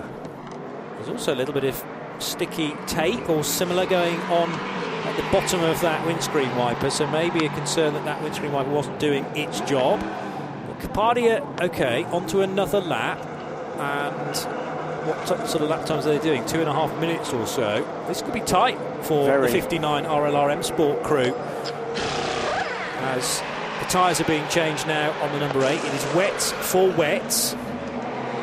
Are they just switching one side of tyres to the other, from rear right corner to front left maybe, or are they brand new set? I'd imagine it's a brand new set. Looks very new. So that's for the 8 and the 24. These are race leaders. 8 on course for a championship, of course, remember. And the 3, which is now back in the race, driven by Leonard Hugenboom, wanting to get back into the top 7 in class to ensure the required number of points. Here's Alex Kapadia, the new race leader then. Indicator flashing, interestingly, for Alex. Down towards Pouhon he goes, and they have to pit on this lap to ensure that Ross Warburton can take it over. Here he comes. So up towards Lafagna goes the Bedfordshire-based driver. Only a few more corners to go, and we've got 1 minute and 15 left on the clock. This is going to be very tight to ensure that Ross Warburton can be at the wheel for 55 minutes. I'm now going to check the wording of the sporting regulations just to see whether I'm right in this. It might be, of course, that I'm pretty sure that the non-pro, the bronze, has to do a minimum 55 minutes, but I'll check that now. Well, away goes the number 24 car, with the number 4 car, I think, right behind him. Indeed, he does. 3 car, rather, right behind him. I think that is the DKR car. And what has happened there to the Cool Racing car? We're getting a replay now of the 8 machine. Oh, that's just the astonishing acuity of the mechanic handling both wheels, wheel in each hand. Not an easy thing to do. Certainly not, no. Just trying to work out what was actually going on there. If that's the 24 car coming out of the gloom. Yes, it is. Okay, yes, it is. That's DKR it's unlapping itself. Surely not. Well, 23 laps Sorry, done. they've had a very long pit stop, haven't they? 2:25, yes. That's what's happened. That is, I think that is the 3 car. Well, the minimum pit stop time is 140 seconds, by the way, so that's only 5 seconds slower than it needs to be. So I'm comparing like with not like, because the earlier pit stops, of course, weren't time pit stops, were they? Correct. But the minimum pit stop for a mandatory stop has to be 2 minutes 20 or longer. This is Capadia's car that is in, and they have to get this car back out again to ensure a minimum drive time of 55 minutes. And just reading the regulations, the minimum maximum driving time for each crew member may be altered by the dedicated committee, blah, blah, blah. Well, that is not relevant, but it is crucially, whether you're a bronze or a silver or a gold, you've got to drive 55 minutes. Well, there are 54 minutes remaining, and that car is not rolling. No, so I was right to be concerned. There's also some attention now from RLRM Sport to the rear of that car. Now, has Ross Warburton maybe elected not to do his prerequisite driving time purely because he's getting more and more experience behind the wheel of this car and wants to take it easy? So maybe he said, Alex, you do a little bit more, we'll take the penalty. They're not in with a chance of winning this year's championship, and therefore here to... But that could have a bearing on the championship title. Yes, it could. DKR up to 7th in class now. That's where they need to be. But if this does lead to a penalty for 59, that effectively would become 6th. Yes. And with a bit of a buffer then. True enough. Depends how Ross gets on in amongst generally quicker competition, because bear in mind Colin Noble is the silver. He's driving 79 up to 3rd place now. James Littlejohn, also a silver graded driver, and there are cars still to come through like Hugenboom, Nicola Molini not short of speed, Damien Delafosse now at the wheel of Graf 65, and the number 40 car is driven by Marc-Antoine Danilou, a silver rated 26-year-old. So all these drivers can offer a bit more speed, and theoretically things are going to concertina up at the head of the order. Ross Warburton leaves the pits with just under 53 minutes left on the clock, and just looking at the moment at the kind of pace we're seeing from these leading cars. So Cool Racing are still in the lead. Alexander Poigny, that was, I think, the 3 car going back onto the lead lap. And certainly that was correct. That's what we saw, was that Hergenboom was going by Kuan Yi and going on to the lead lap. Well, this is now a battle for position, with Hergenboom trying to find a way by Eric Trouillet. So father taking over from son Adrian. And immediately under pressure here, the number 39 car. Also just ahead is Christian England. That's for position as well. Yeah. This is a positional battle for 5th, 6th and 7th. Christian England being taken over from Richard Means. So Hergenboom stands to do his title chances a huge amount of good here if he can safely pass these two cars ahead, as the Graf racing car doesn't wait for the opportunity to be offered to the DKR car. This is going to sort itself out to suit both the Normas, because DKR threw on Christian England and had already lost the place to Trouillet. So now sandwiched between the two is Hergenboom, and sort of toying with a little bit of disaster here. They don't want to be in amongst traffic for too long.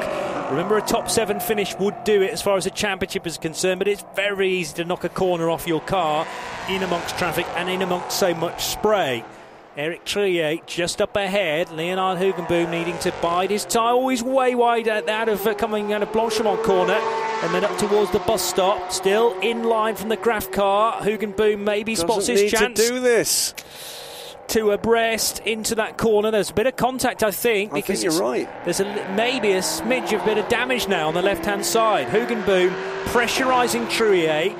This position would be absolutely fine, 6th place. Maybe the thing going through his mind is, I'm safer in front of Eric Trouillet. Yeah, he's done that. And he now gets the move done, but there's definitely a little bit of damage on that front left corner. Twitching all the time, Eric Trouillet, out of La Source, scrabbling around for grip.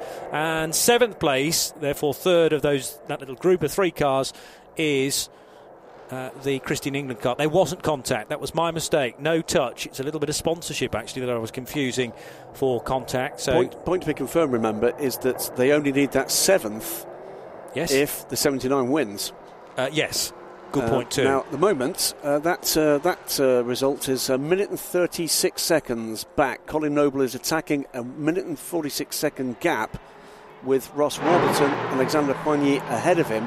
He is much quicker than either of those two drivers, to the tune of 7 seconds a lap on the leader, Kuan Yi, at the moment. So looking pretty good for a race win, potentially, for the Kyrgios-Nielsen crew. That is within range. But Hergenboom looking very comfortable indeed. Kuan Yi, Warburton, Noble, the top 3 from Cool Racing, RLRM Sport and Kyrgios-Nielsen, but the fastest of the 3 should be Colin Noble, and the initial lap times would suggest things are in favour now of the Edinburgh-born driver.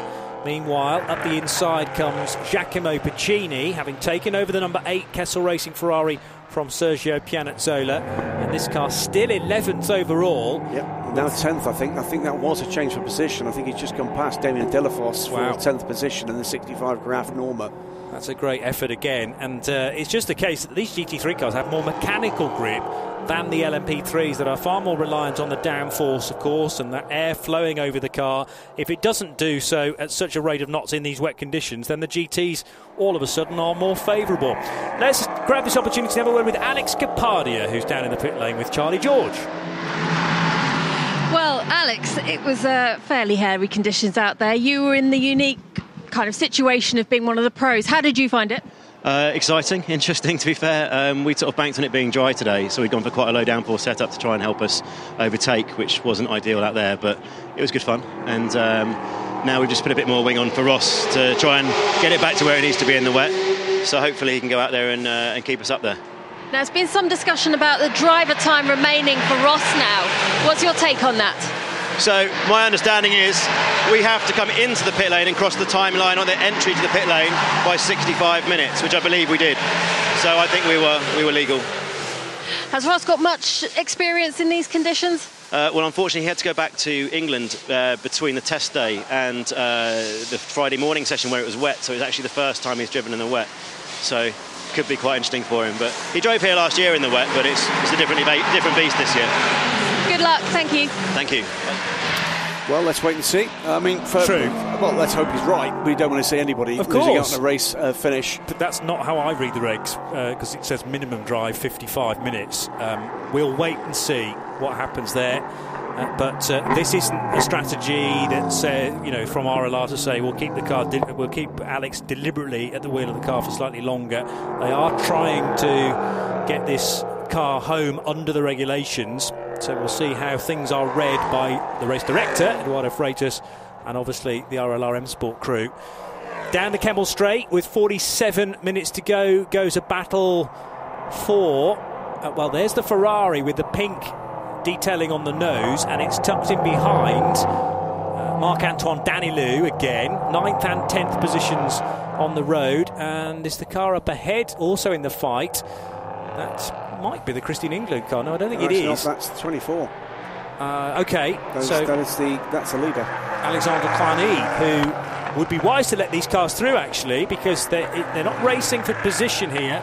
These are cars a lap down, so effectively trying to get that lap back again, which Marc-Antoine Danilou does now. And the Ferrari almost running into the back there of the overall race leader, Alexandre Coigny, struggling for any sort of traction. These are the two leaders together, and potentially, the one car there that can take the title here, and the other car can't, because it's had a bit of a nightmare season, but 12th in the championship, and this would be a first win of the year, first podium of the year, with the best result prior to now of 4th spot.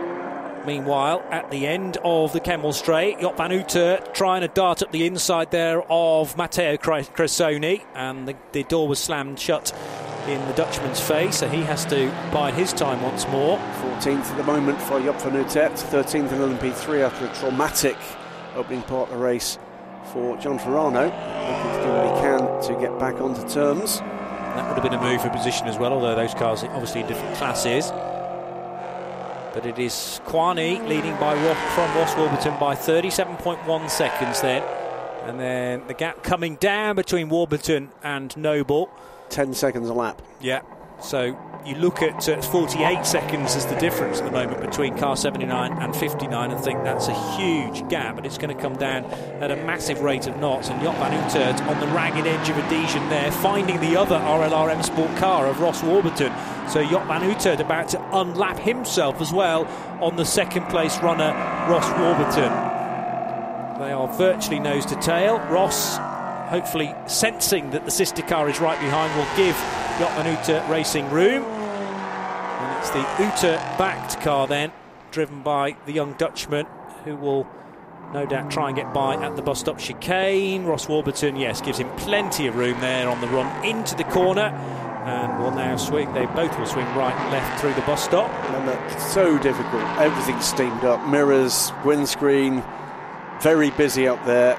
All you're really seeing in your mirrors is just a ball of spray with maybe the hint of a headlamp.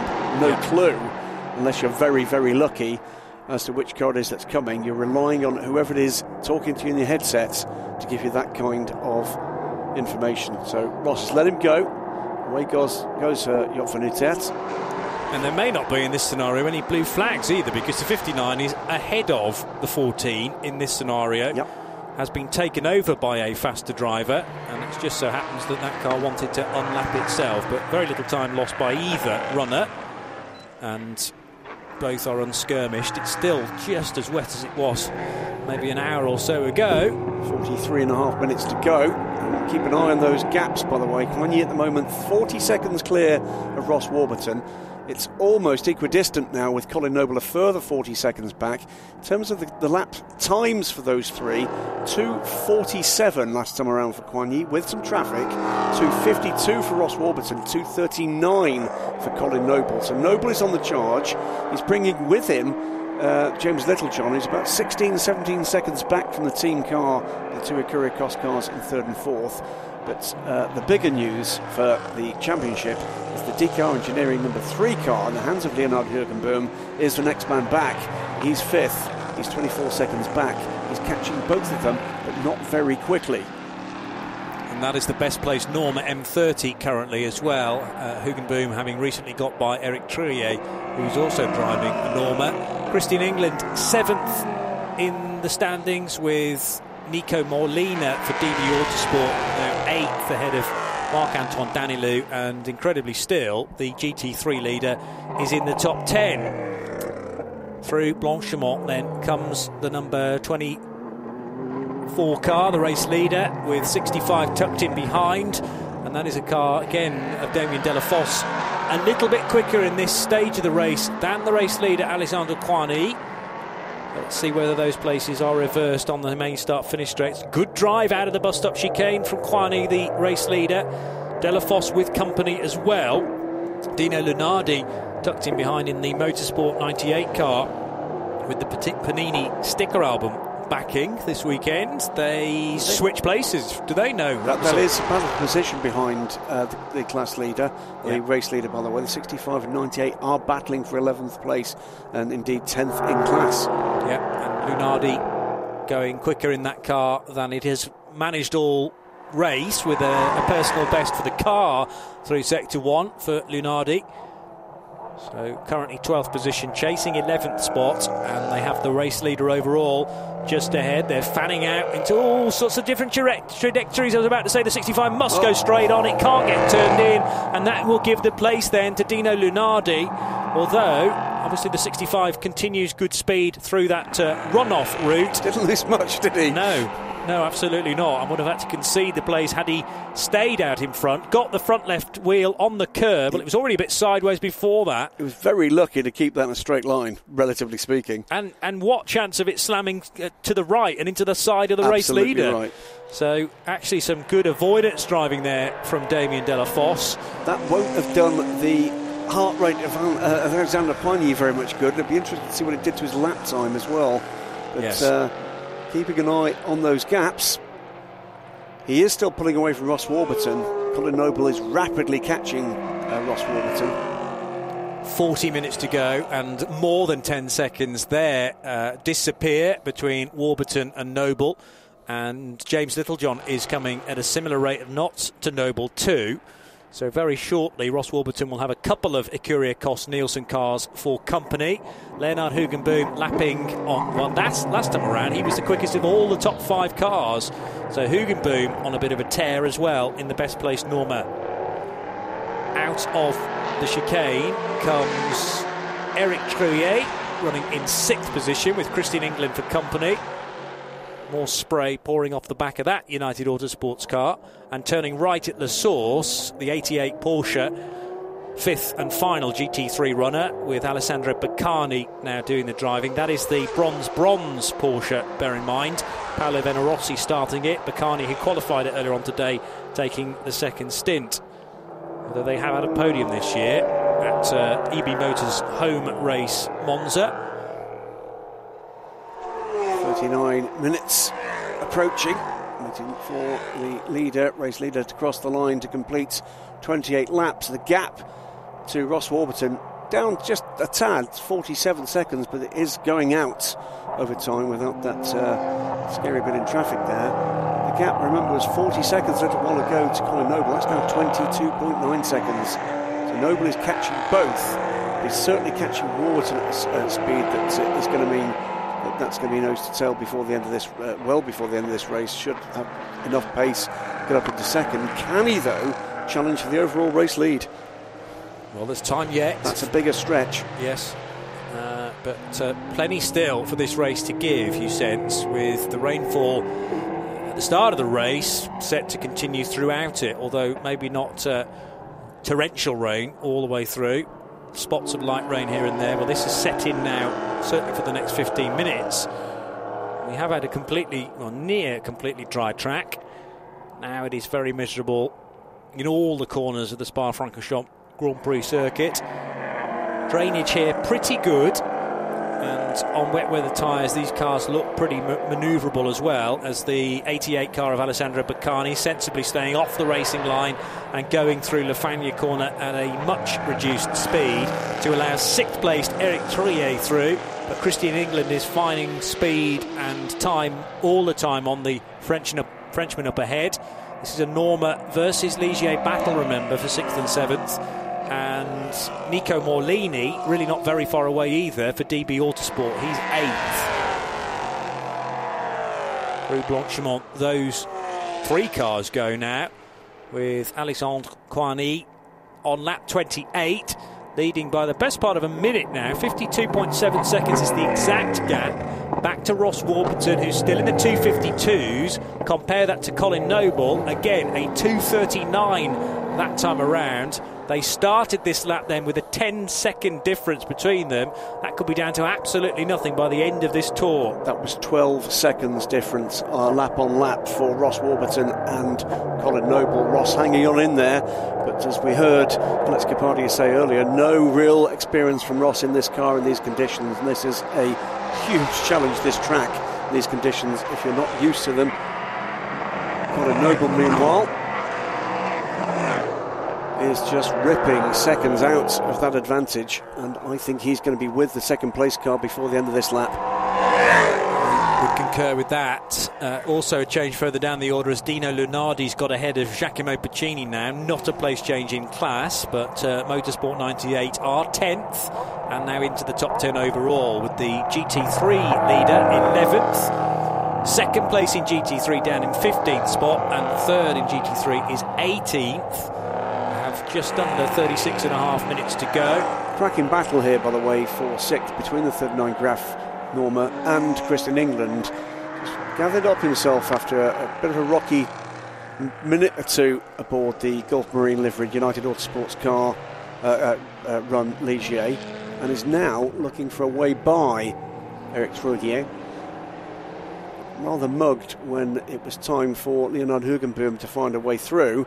Both the Normas getting by, but England has not dropped back from the Graf car. DKR car's got away a little. A lot, 25 seconds from this battle. Over the line goes Ross Warburton. The gap at the line, 3.3 seconds now for second and third. So Colin Noble is all over the back of the RLRM Sport car. That machine piloted initially by Alex Capardi from 23rd up to eventually lead the race. There's just a bit of a question mark for me as to whether the drive time will be correctly adhered to. 55 minutes is the general rule, and that's each driver has to do a minimum of 55 minutes. And if that is the rule, and I'm reading it correctly, then Ross Warburton won't have been at the wheel for that long. It's a perfectly good question, by the way, asked on Twitter by a couple of people that says, well, what if actually, if the checkered flag comes out behind you, you do almost a full lap? It's 2.5 minutes. You therefore potentially have driven 55 minutes. Yeah, and the race time would tally with that, certainly. And it means that may well be the reason why that's not being called. Oh yes, no, it wouldn't be called yet, because who knows what might happen in the remainder of the race. Here's the battle for second position, though. Ross Warburton takes the line. Colin Noble looking for a safe way by, and that's the wise thing to do at this stage. That's the dangerous thing about running it very, very close, is that a decision wouldn't be made until the race is over. Absolutely right. And then there may be a right to appeal it, but it's a matter of fact, is drive time, unfortunately. Here comes Noble then up the inside of Pouhon corner. Neat tidy.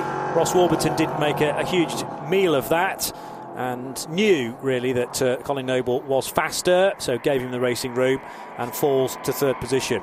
56 seconds is the gap for the leader now. We'll keep an eye on that one. But as we do that, let's get a word of maybe the mood in the camp down at Kessel Racing. Charlie George is down there right now. Yeah, I'm down here with Sergio. Sergio, a fantastic race from you so far. I mean, you qualified on pole position. You made that all look very straightforward. And this is your first time racing here at Spa. Yeah, it is. It has been a very difficult stint. Probably the most difficult since I started to race on the racetrack. And at the beginning, the right choice was to start with slick tires, despite it was raining. Then was looking that it was becoming dry again. Then it started to rain. I think also the decision that I took to pit in that lap was the right one. So that gave us the chance to increase the advantage. And for the rest, I tried to keep a good rhythm, trying to keep safe from the others and to stay out of trouble, despite it was very difficult. because the conditions were changing lap by lap. I mean, this rain is going to move in, and I mean, you were driving one corner, and the lap after the conditions were completely different. So it has been scaring and exciting, but when the engineer called me back on the pit lane for the change, I was, much lighter on my stomach. We thought it was only fair to arrange proper Spa weather for your first time. Very relieved to get out of the car and looking really good for the championship for you guys. I mean, it's still, I think, 25-30 minutes to go, and we were doing the race on our contenders. I mean, car number 51, Ulrich and Mediani.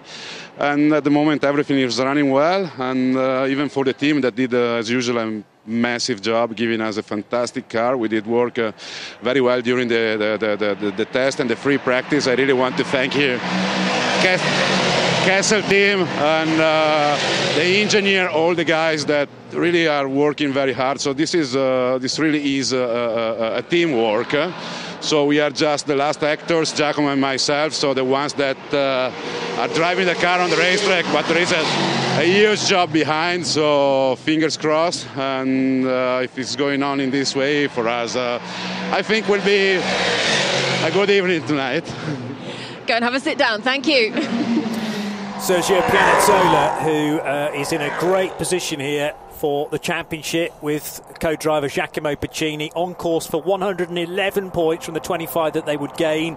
And the other good thing from their point of view is that Spirit of Race, the team that he mentioned, Christoph Ulrich doing the opening stint in that 51 car, they are down in fourth position, so on course only for an additional 12 points. That will put 34 between them with only 26 still available. And unfortunately for the 51 car, I've got the team Kessel car in between them. I'm not going to be very happy about giving them anything there.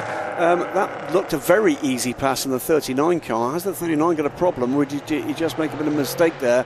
He's lost a lot of momentum, and I think he's about to lose another place here to the charging number 20 car. Nicola Manini is about to go by as well, so the 39 car just seemed to stumble. Interesting. Well, we've seen plenty of that in this race so far, some unexplained moments for the odd few. The other driver, by the way, in the 51 with Christoph Ulrich is Maurizio Mediani, now at the wheel, and a big happy birthday to Mediani, who's celebrating 50 years young. Is he? Yesterday. Fabulous. Yes. Very nice guy, So Maurizio Mediani. We've got Colin Brown, 30 years old today, and Mediani, 50 years old yesterday, as there was a change. That is the change for 7th position, I think. It is 7th position. Graf car drops back, up to 6th goes Christian England. So just into the final half hour, Alexander Poigny still leads, under 50 seconds clear now of Colin Noble. Noble closing by about 5-6 seconds a lap. Pretty tight that, with a 50-second gap. Ross Warburton is dropping back into the clutches of James Littlejohn, and Littlejohn is with him now. That's the battle for third between the 59 RLR M Sport, the 2 Kyrgios Nielsen car. Then a further 14 seconds back is Leonard Hugenboom in the DKR Engineering Norma. Number 3 car. Littlejohn, by the way, as I speak, does go through into third position for Kyrgios 2-3 now. They need to be 7th if Noble can win. If Noble, well, either way, as things stand right now, DKR Engineering are in a championship winning position. Christian England, though, is pushing on. He's, as we say, back past the number 39 Graf car. DP Autosports 20 is also past the 39 car. So it's England from Molini from Trullier, then Dino Lunardi, who is charging along and is catching Trullier pretty quickly right now. And completing the top 10, it's the second of the Graf cars, number 40 cars, with Daniello there. 11th is the championship leader, and, well, at the moment looks on the way to that win for the championship, the number 8 Kessel racing car, Giacomo Puccini, ahead of Matteo Cressoni in the number 50 Kessel car, and the number 77 Kessel car with Andrea, older brother, Giacomo Puccini, to wheel there. And there is the 59 Ross Warburton car, now running in 4th position, started by Alex Capadia, remember. Car 59 just working its way through Le Fagnes corner, 0.2 of a second off the back of James Littlejohn. You still can't see anything down the Kemmel Straight, but then emerging into sight at the very last moment is Marc-Antoine Danilou. in the fourth of the Norma M30s. We've got Normas in 5th, 7th, 8th and 10th currently. And here is Giacomo Piccini, keeping it off the curbs, keeping it off the white lines. That's the sensible thing to do in these horrible conditions. He doesn't need to put in supersonic lap times, just neat and tidy and solid, and that will see them grab a championship, and with it an invitation to the 2019 24 Hours of Le Mans, which will be a first ever for Kessel Racing as an individual entrant. Graham thinks that they might have an input into a car and maybe several cars in the past, under the guise of another entry. I have a feeling they handled his Scuderia Corsa car at Le Mans a couple of years ago. That's likely, certainly. And we do see that quite a lot, actually, with teams preparing cars but under different entry titles. So there's a chance that Kessel Racing have done that in the past. It'd be nice to see them as a proper full Kessel entry, though, next year, if indeed they can do it. And the other Kessel car, this number 50 machine, driven by Matteo Cressoni, then running around in second position. It's back to Kessel Racing 1, 2, 3, the three-time winners of the Gulf 12 Hours of the Swiss squad.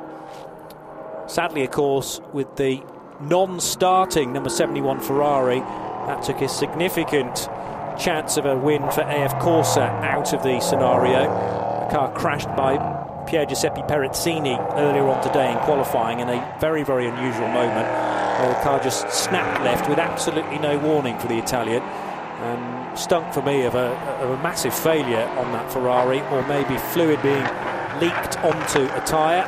The car speared left on the Kemmel Strains of all places and straight into the barrier, and was not repairable in time for the race. So that took the 71 out of the equation, and we were left with the EB Motors Porsche or the Spirit of Race Ferrari as a car that could beat Kessel to this race win. 21 now retirement. That's the DB Autosport car, Jacques Wolf. We never saw Jacques' co-driver Nicolas Schatz at the wheel of that machine. And the other car that's been in the pit lane for a long, long time now and will be labelled a retirement, I'm sure, pretty soon, the 30 CD Sport car of Anthony Pons, after that was backed into the wall just after Radion. I think it's Hugh van Uytert looking for a way by the race leader to unlap himself, as this is the 98 and the 39 in a battle for position. Oh yeah, Lunardi picking off another place. I meant to mention him, actually, because he's been steadily working his way up the order. He has. Meantime, another place taken is for fourth position. Hergenboom has taken fourth position from Ross Warburton. Increasingly comfortable in championship positions for Hergenboom now. The lead gap, by the way, 40 seconds now Colin Noble needs to find in 24 minutes and 42 seconds on Guanyi. That is going to be right to the line. Is taking around 4 to 5 seconds out of the leading car. Yes. That's not a million miles away from schedule for that to be about right in the dying moments of this race. Yes, and on the odd occasion it's as many as 6 seconds. Yeah. But it depends on what sort of traffic Guanyi is having to deal with. Here is Guanyi now dealing with traffic. Yes. Of a different sort. That is... It's Van Uytert, wasn't it? It is Van Uytert unlapping himself from the leader, so goes back onto the lead lap. Yeah, so car 14, still down in 12th position, but Joop van Uytert wasting no time at all to slither up the inside of the overall race leader at Speaker's left. And Damien Delafosse still only 4.4 seconds away from Joop van Uytert. This will be Damien appearing now within tow. Possibly, it is the N-Race car, number 99, with new driver at the wheel, John Boris Shire now of France. 32 years old, sharing that N-Race Ligier with Alain Costa, who we saw at the wheel for the opening best part of an hour. 23 and a half to go, and it is Alexandre Guanyi leading by 39.1 seconds, but Colin Noble generally much, much faster, to the tune of 4 or 5 seconds, as a Ferrari gets by the 59 of Ross Warburton. That wasn't for position, but Ferrari 77 unlapping itself with Andrea Piccini driving that car third in GT3. Conditions utterly horrible out there. Drivable, raceable, horrible. Obviously, as people become acclimatised to this grip, or rather lack of it though, it becomes slightly easier. At least you can associate yourself with a lap time that you're comfortable with, and just don't push any more than that for any heroics. And that's, I'm sure, what a lot of these non-pro drivers have done. Maybe even being given a sort of delta lap time by the team and say, just continue to punch that out with consistency. Well, that is exactly what I'm sure Colin Noble will be doing now. He'll be told, this is what you need to achieve. You're looking for a low 240, and that should be enough to get you in a position to pressure for the overall lead in the dying minutes of this race. And he'll need a little bit of time to actually pull off the overtake, of course, as well. Well, he's taken 7 seconds out of the lead that time around, 33.5 seconds. So I reckon that's ahead of his delta. We saw this last time when he had to attack a lead like this, and it might not have been Quani last time, actually. It was Red Bull Ring, and I think it was a more or less identical thing in rather different weather conditions. So he attacked it beautifully, got the lead, pulled away, but then there was that incident on the, anti-penultimate turn, I'm afraid, that took him out of the lead and took that win away. They are going to be desperate to take this one. Quani exiting Bruxelles now, and Noble is partway down the Kemmel Straight, in fact approaching Les Carmes and the braking area right now.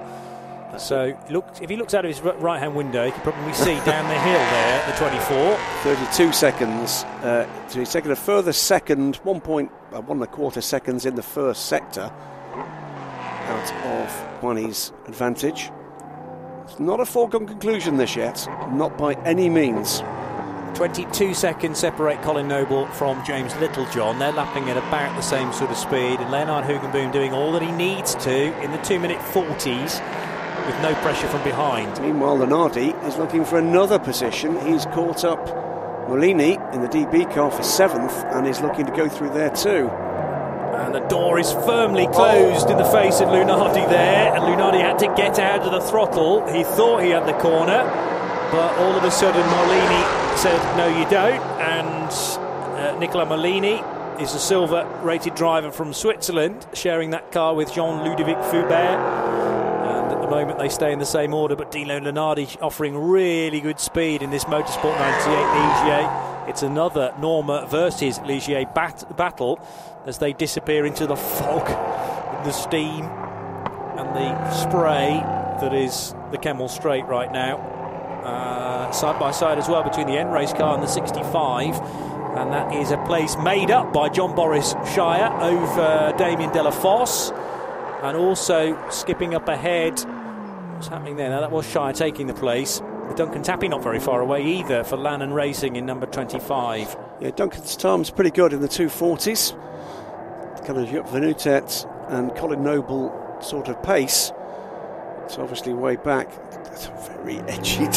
This is still Dino Lunardi looking for the possibility, getting up the inside as they approach Pouhon. Not going to have space to do that there. Further 6 seconds, by the way, out of that lead. Colin Noble, under 20 minutes to go, 27.5 seconds is the gap. It's becoming more and more doable, isn't it? Yeah, and obviously if he can get a visual on the car up ahead, that will drive him on even further, as still Dino Lunardi cannot get by Nicola Molini, who's driving the widest DB Autosport Norma he can. This might be the opportunity though, down at Campus Corner, and yes, Dino Lunardi out-muscling, out-positioning the 20 car, and bags 7th position as a result. So that is Motorsport 98 at their home race. Let us not forget Eric de Doncker, the 56-year-old Belgian from Brussels, and the man from Nîmes in southern France, Dino Lunardi, gets the place. 18 minutes and 40 seconds to go. LMP3 headed by number 24 with a 26-second cushion. Alexandre Quani for Cool Racing on course for a first victory, as would be Kyriakos Nielsen. Absolutely. Second place is their best so far. Team coming on strong. Second places are becoming something of a trademark. It's a trademark they don't particularly want. True. Yeah, there's been a second place actually for the other car as well, number 2 of Tony Wells and James Littlejohn. A third position to kick off their year, and it's been 2 second places for the 79. Meantime, behind that pair, the Kyriakos Nielsen teams, plural, 11 seconds back now, Leonard Hugenboom in Well, DKR Engineering looking ever more likely to go away from here with big smiles on their face. Christian England and Dino Lenardi, by the way, have both just gone by Ross Warburton, so it's another place earned for Lenardi. He's up to 6th position now. Warburton dropping to 7th place, and now will be cautious of the advances of Nicola Morlini for DB Autosport, because the 20 car, having just been overtaken by Dino Lenardi, is not very far away. Eric Truier at the best of the Graf machines, number 39, is 9th, ahead of Marc-Antoine Danilou, his teammate.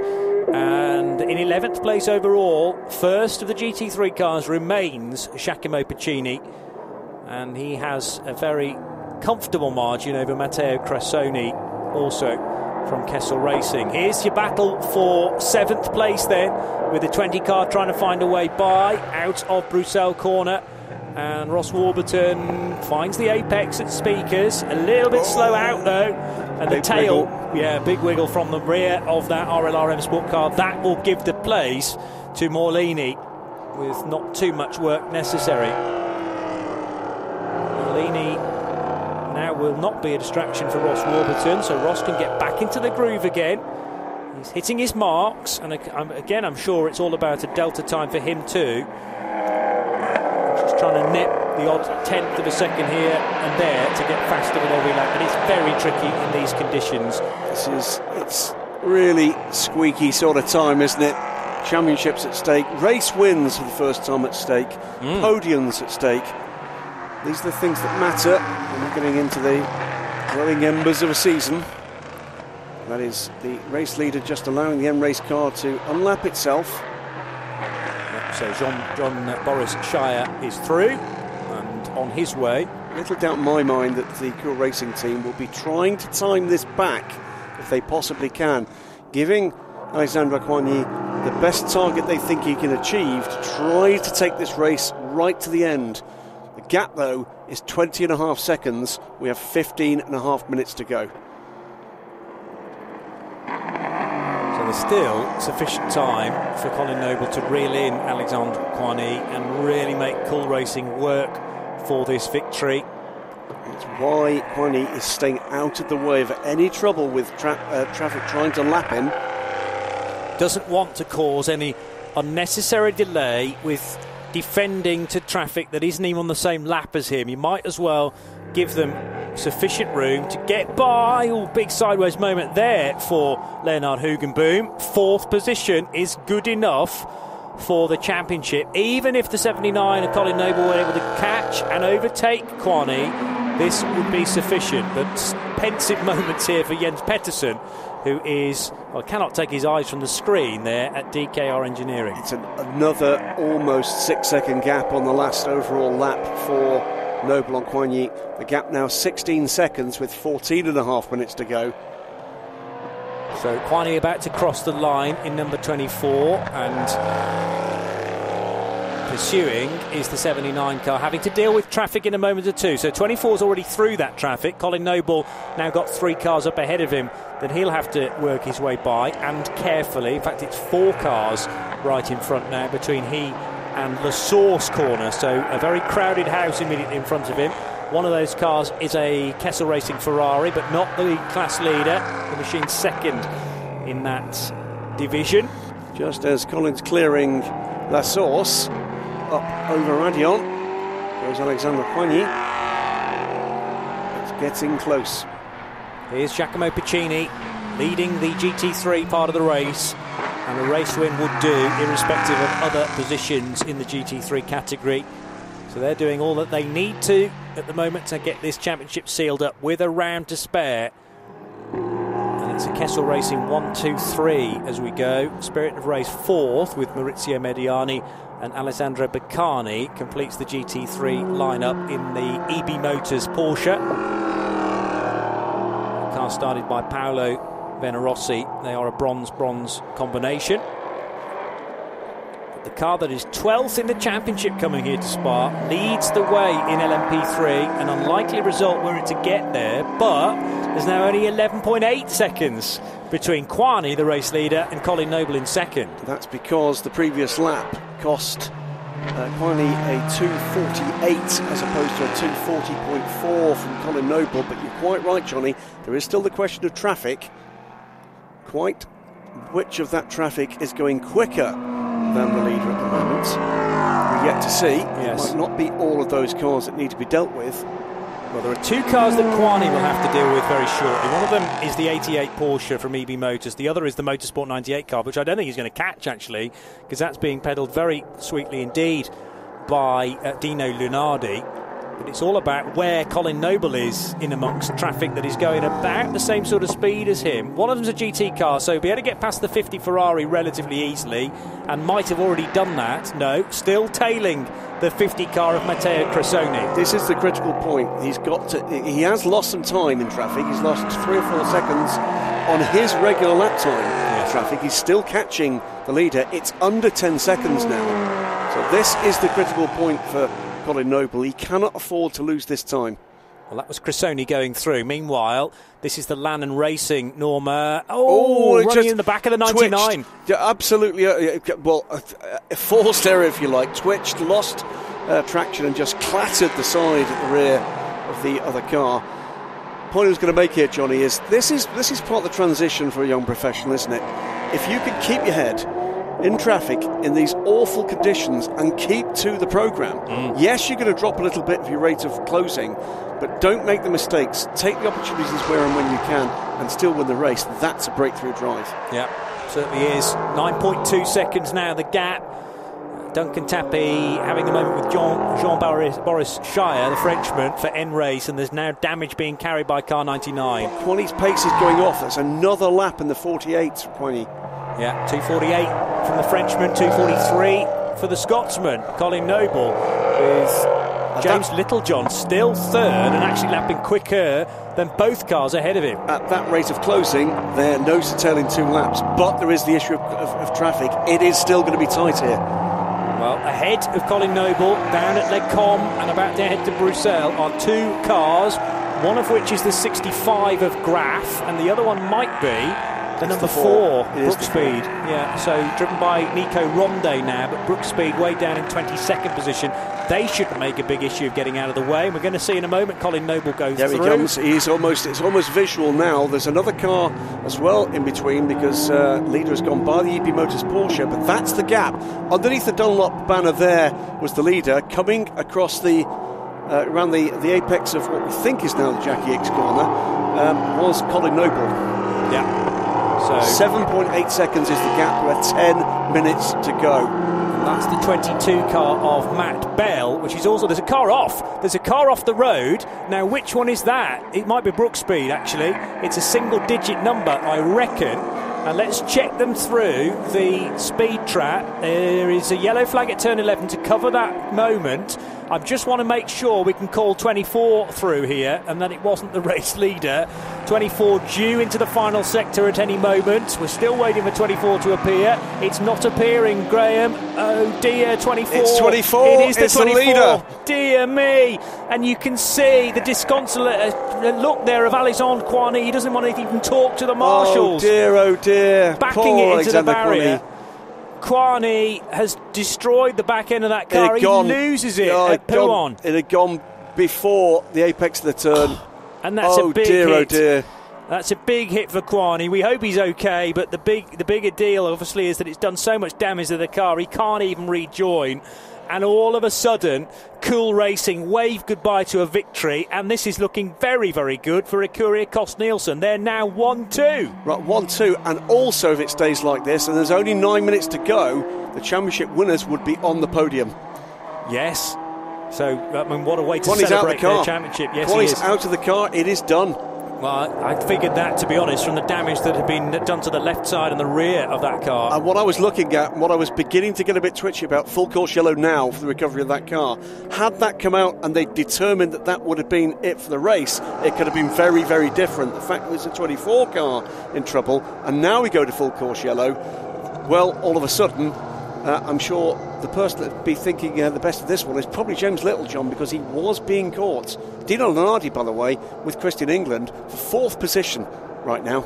Yes, and you'll forgive a moment of doubt there, because I just saw that car from sideways on, from a distance, and the Brookspeed livery looks a little bit like that of Cool Racing, and it was a question of calling them through the end of Sector 2 and into Sector 3, and the 24 did not appear. We had seen the 24 go through that bit of poo on okay, but then halfway around the corner, it skated off. I think he clipped the curb on the outside, and it's just standing water. I think that's what's done it. He's leaned on it just a little too hard. He knew Colin Noble was coming. We were at the point where it was finally visual, and you've got to feel for that man.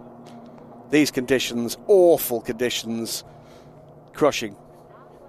It's not even as if they lost the lead on the last lap. They're not going to get a finish now. Deserved at least a podium for that performance. I certainly so. And Kwan Yi having now to work his way gingerly over the top of the tyres, trying to put a brave face on it. Antonin Borger deserves an awful lot of credit as well for getting the car into that sort of position.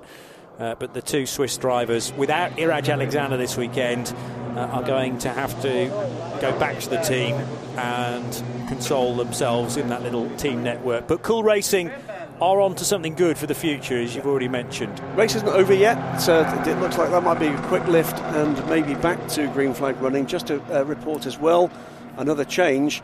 Joep van Uitert has gone up into the top 10, in fact 9th, as the RLR M Sport car drops back further. So the RLR M Sport car of Ross Warburton drops a couple of places there. The sister car, the 14, up into 9th overall. There is Sergio Pianazzola.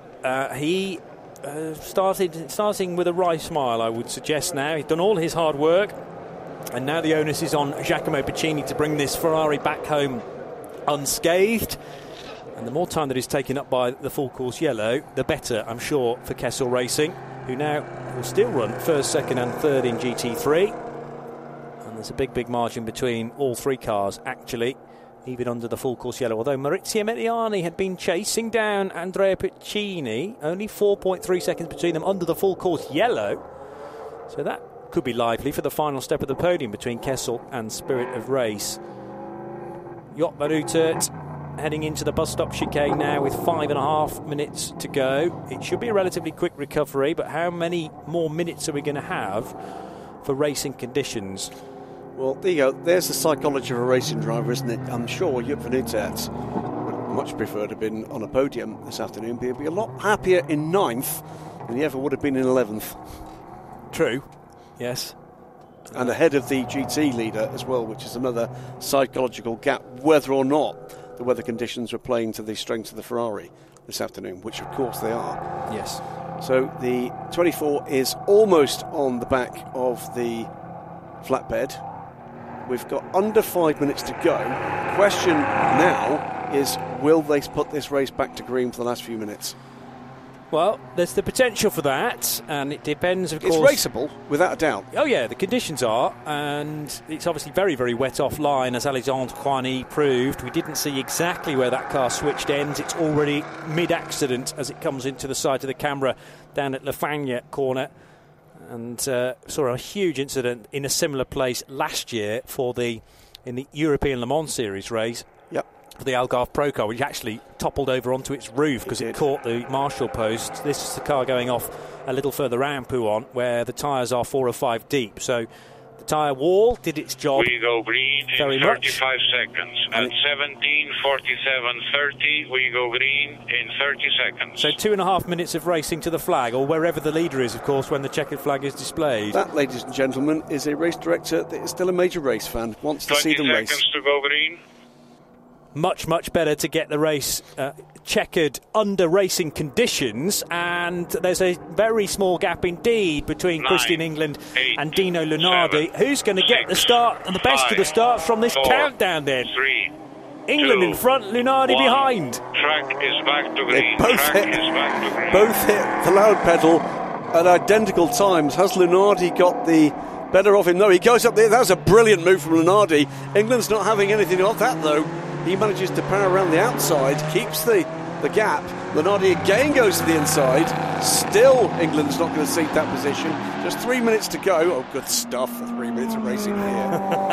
And the tyres will have lost a bit of temperature, of course, running around in very wet and cold conditions. So the Michelin's slowly bubbling back up to operating window, and the full course yellow speeds, well, there's a sort of bracket caveat that we get at the end of each of the FCYs, that all those speeds are under investigation now. That might mean there's a suspicion that somebody has done wrong. It might be just a check. But there are 2 minutes and 3/4 still to go, and might be a little bit more to tag on to that. Spinning where the leader is. Both sliding through and into the bus stop. Completely different lines, completely similar results. 0 kilometres per hour is the wind, so that suggests the rain is going to stay with us for the rest of this race and probably into the evening as well. Up the inside, maybe. Christian England goes a bit too hot into Lassour's corner. No, Dino Lunardi slides the rear out just a little too much, trying to get the power in.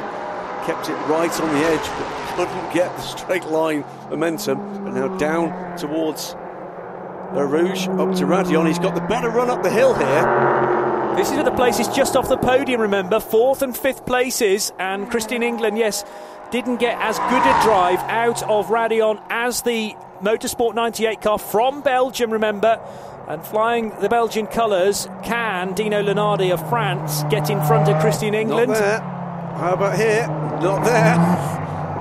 England again, nowhere near the apex, but he seems to make that route work, I suppose, because if he's staying away from all the standing water that is on the inside of the turns. Dino Lunardi happy to run through there and realise there's not as much grip as on the higher lines. Into Bruxelles corner again.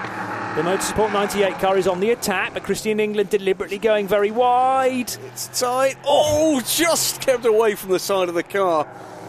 Christian England. It's all about the drive off the corners, isn't it? And where the extra grip is. Keeping his cool amazingly here. Yes, absolutely. Well, the onus is on Dino Lunardi to make this overtake work. Not afraid, Christian England here, to cede a little bit of track position for momentum and for traction. And he's got it right every time so far. He's got 53 seconds on the clock and whatever is left on the track to keep that momentum. Here comes Lunardi, though. Can he do it again? Christian England's got the line for the corner, and he keeps it. He does, and he's put the car to driver's right this time so that he can defend into Camper's corner, but surely this time the man from France, from Nîmes, gets the place, although Barnsley-born Christian England trying to go up the inside again. No, not quite. And finally, Christian England runs out of opportunities to defend, and he looks like he's lacking power coming out of Curve Paul Frere as well, because he's lost several car lengths this time on Dino Lunardi, who's now got a lot of spray to contend with from a Ferrari. Might be the 50 car up ahead of him. Final lap for the leaders. Meanwhile, Colin Noble, 11 seconds to good from teammate James Littlejohn, who's 8.5 seconds up on Leonard Hergenboom. They've got 45 seconds on this battling pair. This is the race leader, Colin Noble, young man from Scotland, BRDC Rising Star, and I think that's an apt description of the way that he's tackled this season, a breakthrough season for the reigning UK LMP3 champion, and an excellent middle part of this season for the team and for this squad. Yeah, paying a little bit for a non-finish in the second Road to Le Mans race back in June, but they finished second at Red Bull Ring, second place at Paul Ricard to kick their season off as well, and a 5th place finish in the first race during Le Mans week. 17th place at Monza as paid to any chance of a championship coming here, though, and of course that non-finish at Le Mans. But this will be a first win of the year. La Fagna corner down towards Campus now, nursing a 12-second lead back to the sister car of James Littlejohn, started by Tony Wells. And Leonard Hergenboom on course for a 3rd place finish in the race, and that would seal it in the championship for DKR Engineering. And the battle that we've just enjoyed between Dino Lunardi and Christian England will settle 4th and 5th positions. Christian England, I think, is far enough ahead, yes he is, of Nico Morlini, with any chance of that to change pretty much gone. Coming to the end of the lap, well done Alison McCaig, well done Kyrgios Nielsen, and very well done Colin Noble. Chased down a mighty lead. It looked like he was going to do it anyway, but Alexander Kwani's misfortune became the edge they needed. 79 Kyrgios Nielsen car, Johnny, home for their first win in the Michelin Le Mans Cup. There you go. They get 25 points then, and how quickly motorsport can turn, because Colin Noble and Alistair McKay very, very disconsolate on the podium at Red Bull Ring. But they'll take the top step this time around, and mass applause down at Kyrgios-Nielsen. Over the line in third position and sealing the championship, Leonard Hugenboom and Jens Pettersson for DKR Engineering. They are the 2018 Drivers' Champions, and DKR get back-to-back titles after Jean Gloria and Alex Torrell's success in 2017. Excellent stuff. Deserved winners. They've been dominant almost throughout the entire year. Jens Pettersson, there he is, has been around for quite some time, GT racing in particular, has adapted to LMP3 beautifully. Leonard Hugenboom is going to be one of the crop that come from LMP3 and are going to be on the ends of my typing fingers for quite some time, and will be, I'm sure people will talk about Johnny for quite some time, with, I'm sure, long sports car history ahead of them to come. Yeah. That's what this championship is all about. It's breaking new talent, whether or not that talent be behind the wheel of the car, as a gentleman driver, or as a pro driver, or as a team, an aspirant team to break through. Meantime, though, there's another race to be won, another championship to be won, and it's about to happen. Yeah, in the GT3 category, every other car in the class is home, but the Kessel Racing Ferrari still to come around, just heading out of Campus Corner now towards Curve Paul Frere. So Blanchimont and the bus-stop chicane to come, and we said it would take one more win for the number 8 Kessel Racing crew. They are on course to take victory. Congratulations to Giacomo Piccini and Sergio Pianazzola. Pianazzola's stint for an AM driver for a bronze was absolutely superb in very unpredictable conditions. They were changing every lap in the early stages. You wind the tape back to the start of the race and it was pretty much bone dry. Then the rain came down and this Ferrari was just about on the right times at the right time, finishes well ahead of everybody else, and it'll be a race win then to car number 8, but more crucially the Drivers' Championship, the Teams' Championship go the way of Giacomo Piccini, also Sergio Pianazzola, and Kessel Racing are going to Le Mans next year. Exactly the point I was going to make. Another famous name in motorsport will be going to the biggest endurance race in the world. Kessel Racing from Switzerland, the great tradition of high-end GT3 racing, will make the leap, and I'm sure they'll want to take that. So the efforts of the number 8 crew this season have paid off. Let's wait and see exactly what the plans of Ronnie Kessel and co. Roger Bennett there from Kyrgios, no mean motorcycle racer himself. A little bit of wise counsel to young Colin Noble. He'd be delighted with that, absolutely correctly delighted. Yeah. And he's had to wait a couple of months since the disappointment at Red Bull Ring, but it'll be a very different expression on the face of both drivers, Alistair McKay and Colin Noble, this time on the podium. Here's the race-winning and championship-winning Ferrari number 8 then. Congratulations to Ronnie Kessel, as you say, and Tiziana Borghi, who are the principals for the Swiss team. Came here with 3 cars in the championship. They actually bag a 1-2-3 as things turn out. Second place going to Matteo Cressoni in the number 50 car, and that's the car he shares with Cressoni in with Murad Sultanov. So first race in this championship for both drivers, and they bag themselves a second place, and Andrea Piccini in car 77 sharing with Claudio Schiavone will complete the podium. Well, let's hope that encourages Mr. Sultanov back, because he'll be very welcome, I'm sure, on this grid. It is a grid that certainly has got room for more GT cars. So right now you can only beat who they put in front of you, and that's exactly what the number 8 Kessel Racing crew have done. Giacomo Piccini looks like he's won that effort pretty well. A man who has had history in the Le Mans series and ACO Rules Racing in the past with LMP2 machinery, Racing Box and their Lolas back in the day. Yeah. And now it is time to get some reaction from our various winners. Let's catch up with Kyrgios-Nielsen first of all. The 2 drivers now with Charlie. Well, guys, finally that elusive win has come to you in rather spectacular Spa conditions. Yeah, it was rather tricky. Alistair definitely got a tricky stint at the start, going out in slicks and it rained for the first lap. But yeah, he did a really good job keeping it on, and brought it round in P1 after the second lap. How does it feel to take that win? Yeah, it's been a long time due, but Colin and I did a good job, kept out of trouble and got it to the end of the race. So really enjoyed it in the wet and changing conditions. The car was absolutely fantastic today. Congratulations, well done, guys. Thank you. Delighted for them. It's a famous name, Kyrgios, of course. Multiple Le Mans wins to the credit of that historic racing brand, Nielsen Racing, their new partners. Johnny? Yeah, and here is confirmation of a 1-2 finish for that squad. We heard from Alistair McKay second and Colin Noble initially in that interview. 13.7 seconds the deficit then at the flag, but DKR Engineering sealing the championship with a third place finish. Anything in the top 7, even if the 79 won the race, would have done. Dino Lunardi, cracking run through the order to finish 4th ahead of Christian England. And now let's hear from our GT3 championship and race winners, Kessel Racing. Well, Giacomo, congratulations. An incredible race, incredible conditions, but most importantly, you are GT3 champions. Yeah, we are. I'm so happy. The race was one of the most difficult of the season because of the condition. Sergio did an amazing job. He came in at the right moment. He decided by himself when to change the tyres, and it was the right moment. Then the pace was good. We can gain a good advantage, and I just had to administrate in the second part of the race. It was not easy because the track was really wet, so we are really, really happy and proud of Kessel team that did, as usual, an amazing job. Well done, guys. Fantastic work. Enjoy celebrating. Thanks.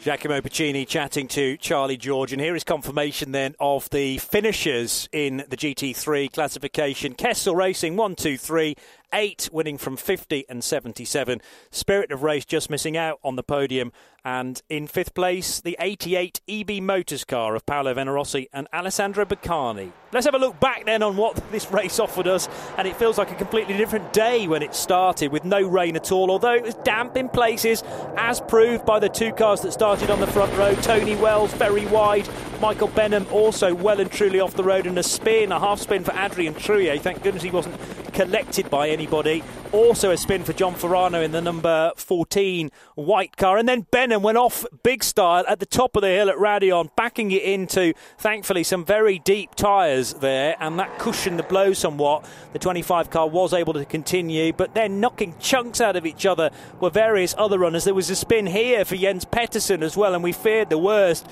for the championship leader. Thankfully, he was able to rejoin, again, without anybody piling into the back of him out of the speaker's corner, that left-hander after Bruxelles. The rain started to pour then, and it was side-by-side action for the DB Autosport car, overtaken by an Kyrgios Nielsen machine. Here was Jens Pettersson with the first of a couple of moments we saw a moment or two ago, but there was also a spin at Pouhon corner as well for the German.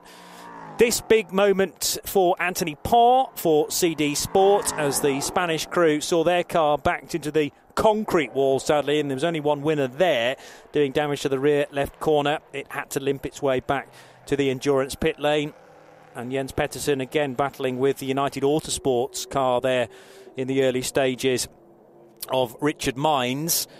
Down towards the first corner, the scene of plenty of action, as it so often is here at Spa. This was Pettersson battling away with Adrian Truye as the young man tried to recover the situation. A very squirrely moment indeed for Damien Delafosse, under-braking into Le Com corner. Thankfully, any contact was avoided, and Colin Noble set about his task stoutly after taking over the car, because he had cars to overtake, including Ross Warburton and many others too.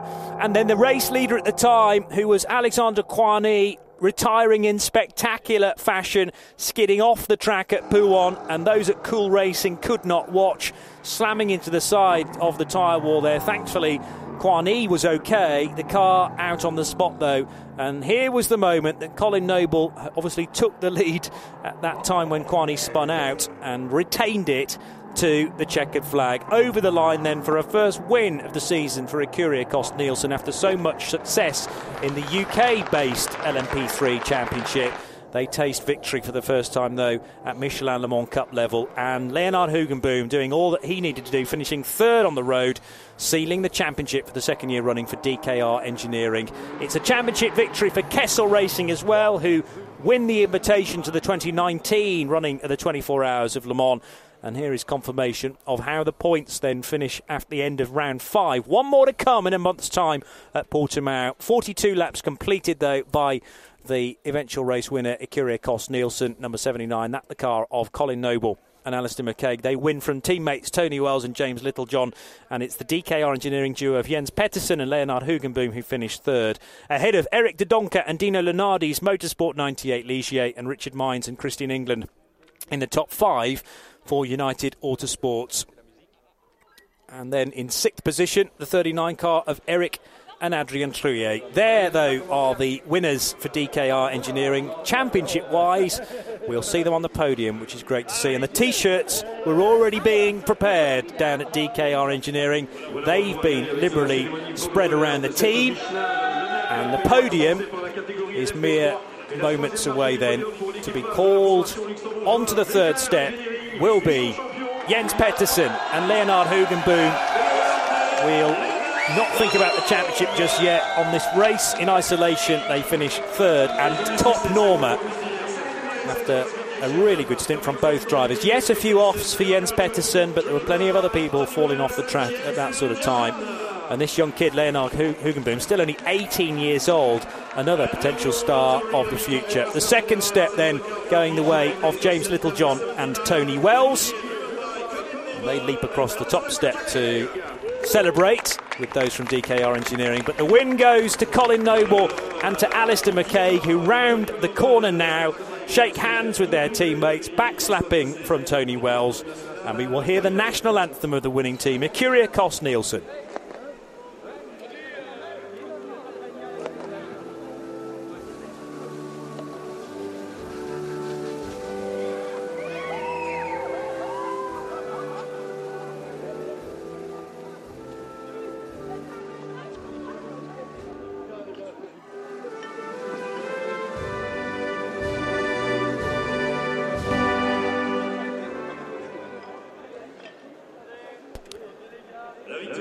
There it was, and congratulations again to Colin Noble and to Alistair McCaig.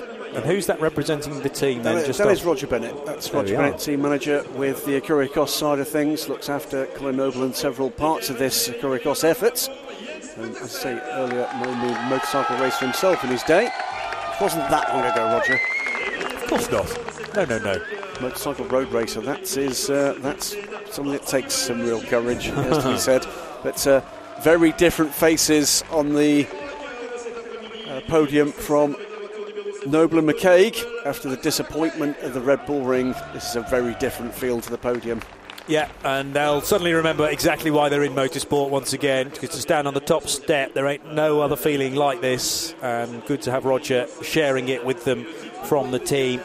Well done to James Littlejohn and Tony Wells. Tony will think about ELMS racing tomorrow, as will Colin Noble, of course. And a championship trophy, no doubt, being prepared either today or it might be held back till Portimao. But the champagne, that's one thing for sure, is being sprayed, and liberally. They're already pretty damp, all these drivers, having stepped out of wet racing cars into drizzly conditions, but happy now to soak themselves in the bubbly. And this is how the race finished once again then.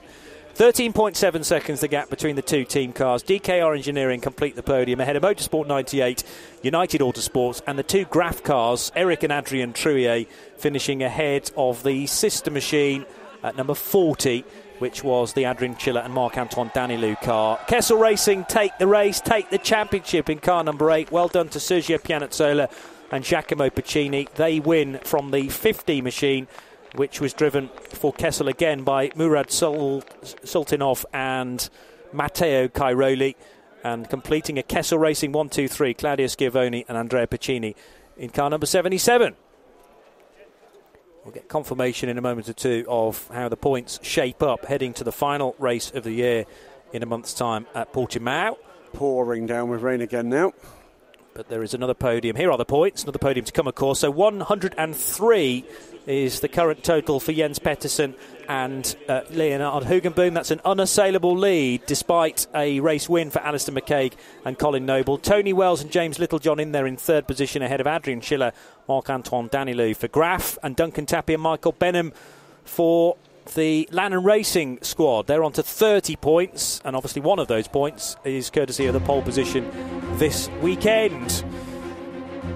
Dry conditions greeted the teams as they headed to the dummy grid ahead of a rolling start, but it was to worsen, and with great ferocity too, with cars almost unable to stop at the first corner, including Michael Benham and including Tony Wells. This was a big crash for Anthony Pont in his CD Sport machine, but a great race in the end for Kyriakos Nielsen and for Kessel Racing. The podium for the GT3s is moments away, but this is how the points finished in the Drivers' Championship in GT3. Giacomo Puccini and Sergio Piazzolla, with a round to go, have also an unassailable lead. Christoph Ulrich and Maurizio Mediani gave it their all, but they finished eventually in fourth position in the race. So they go on to 77 points, ahead of Andrea Puccini and Claudio Schiavone. Marco Ciocci and Pier Giuseppe Berezzini we didn't even see in the race after the 71 Ferrari was crashed earlier on today. And the EB Motors Porsche, fifth in the championship after a fifth place finish in that race for Paolo Venarossi and Alessandro Beccani. Good to see Cressoni and Sultanov get some first points on the board for them as well. So third step of the podium going the way of Claudio Schiavone and Andrea Puccini. It's a second place finish for the 50 car of Murat Sultanov and Matteo Cressoni. But the race winners and now the championship winners are Sergio Pianazzola and Giacomo Puccini. Will either of those drivers be part of the driving lineup for Kessel next year at Le Mans, I wonder? We will hear the Swiss national anthem.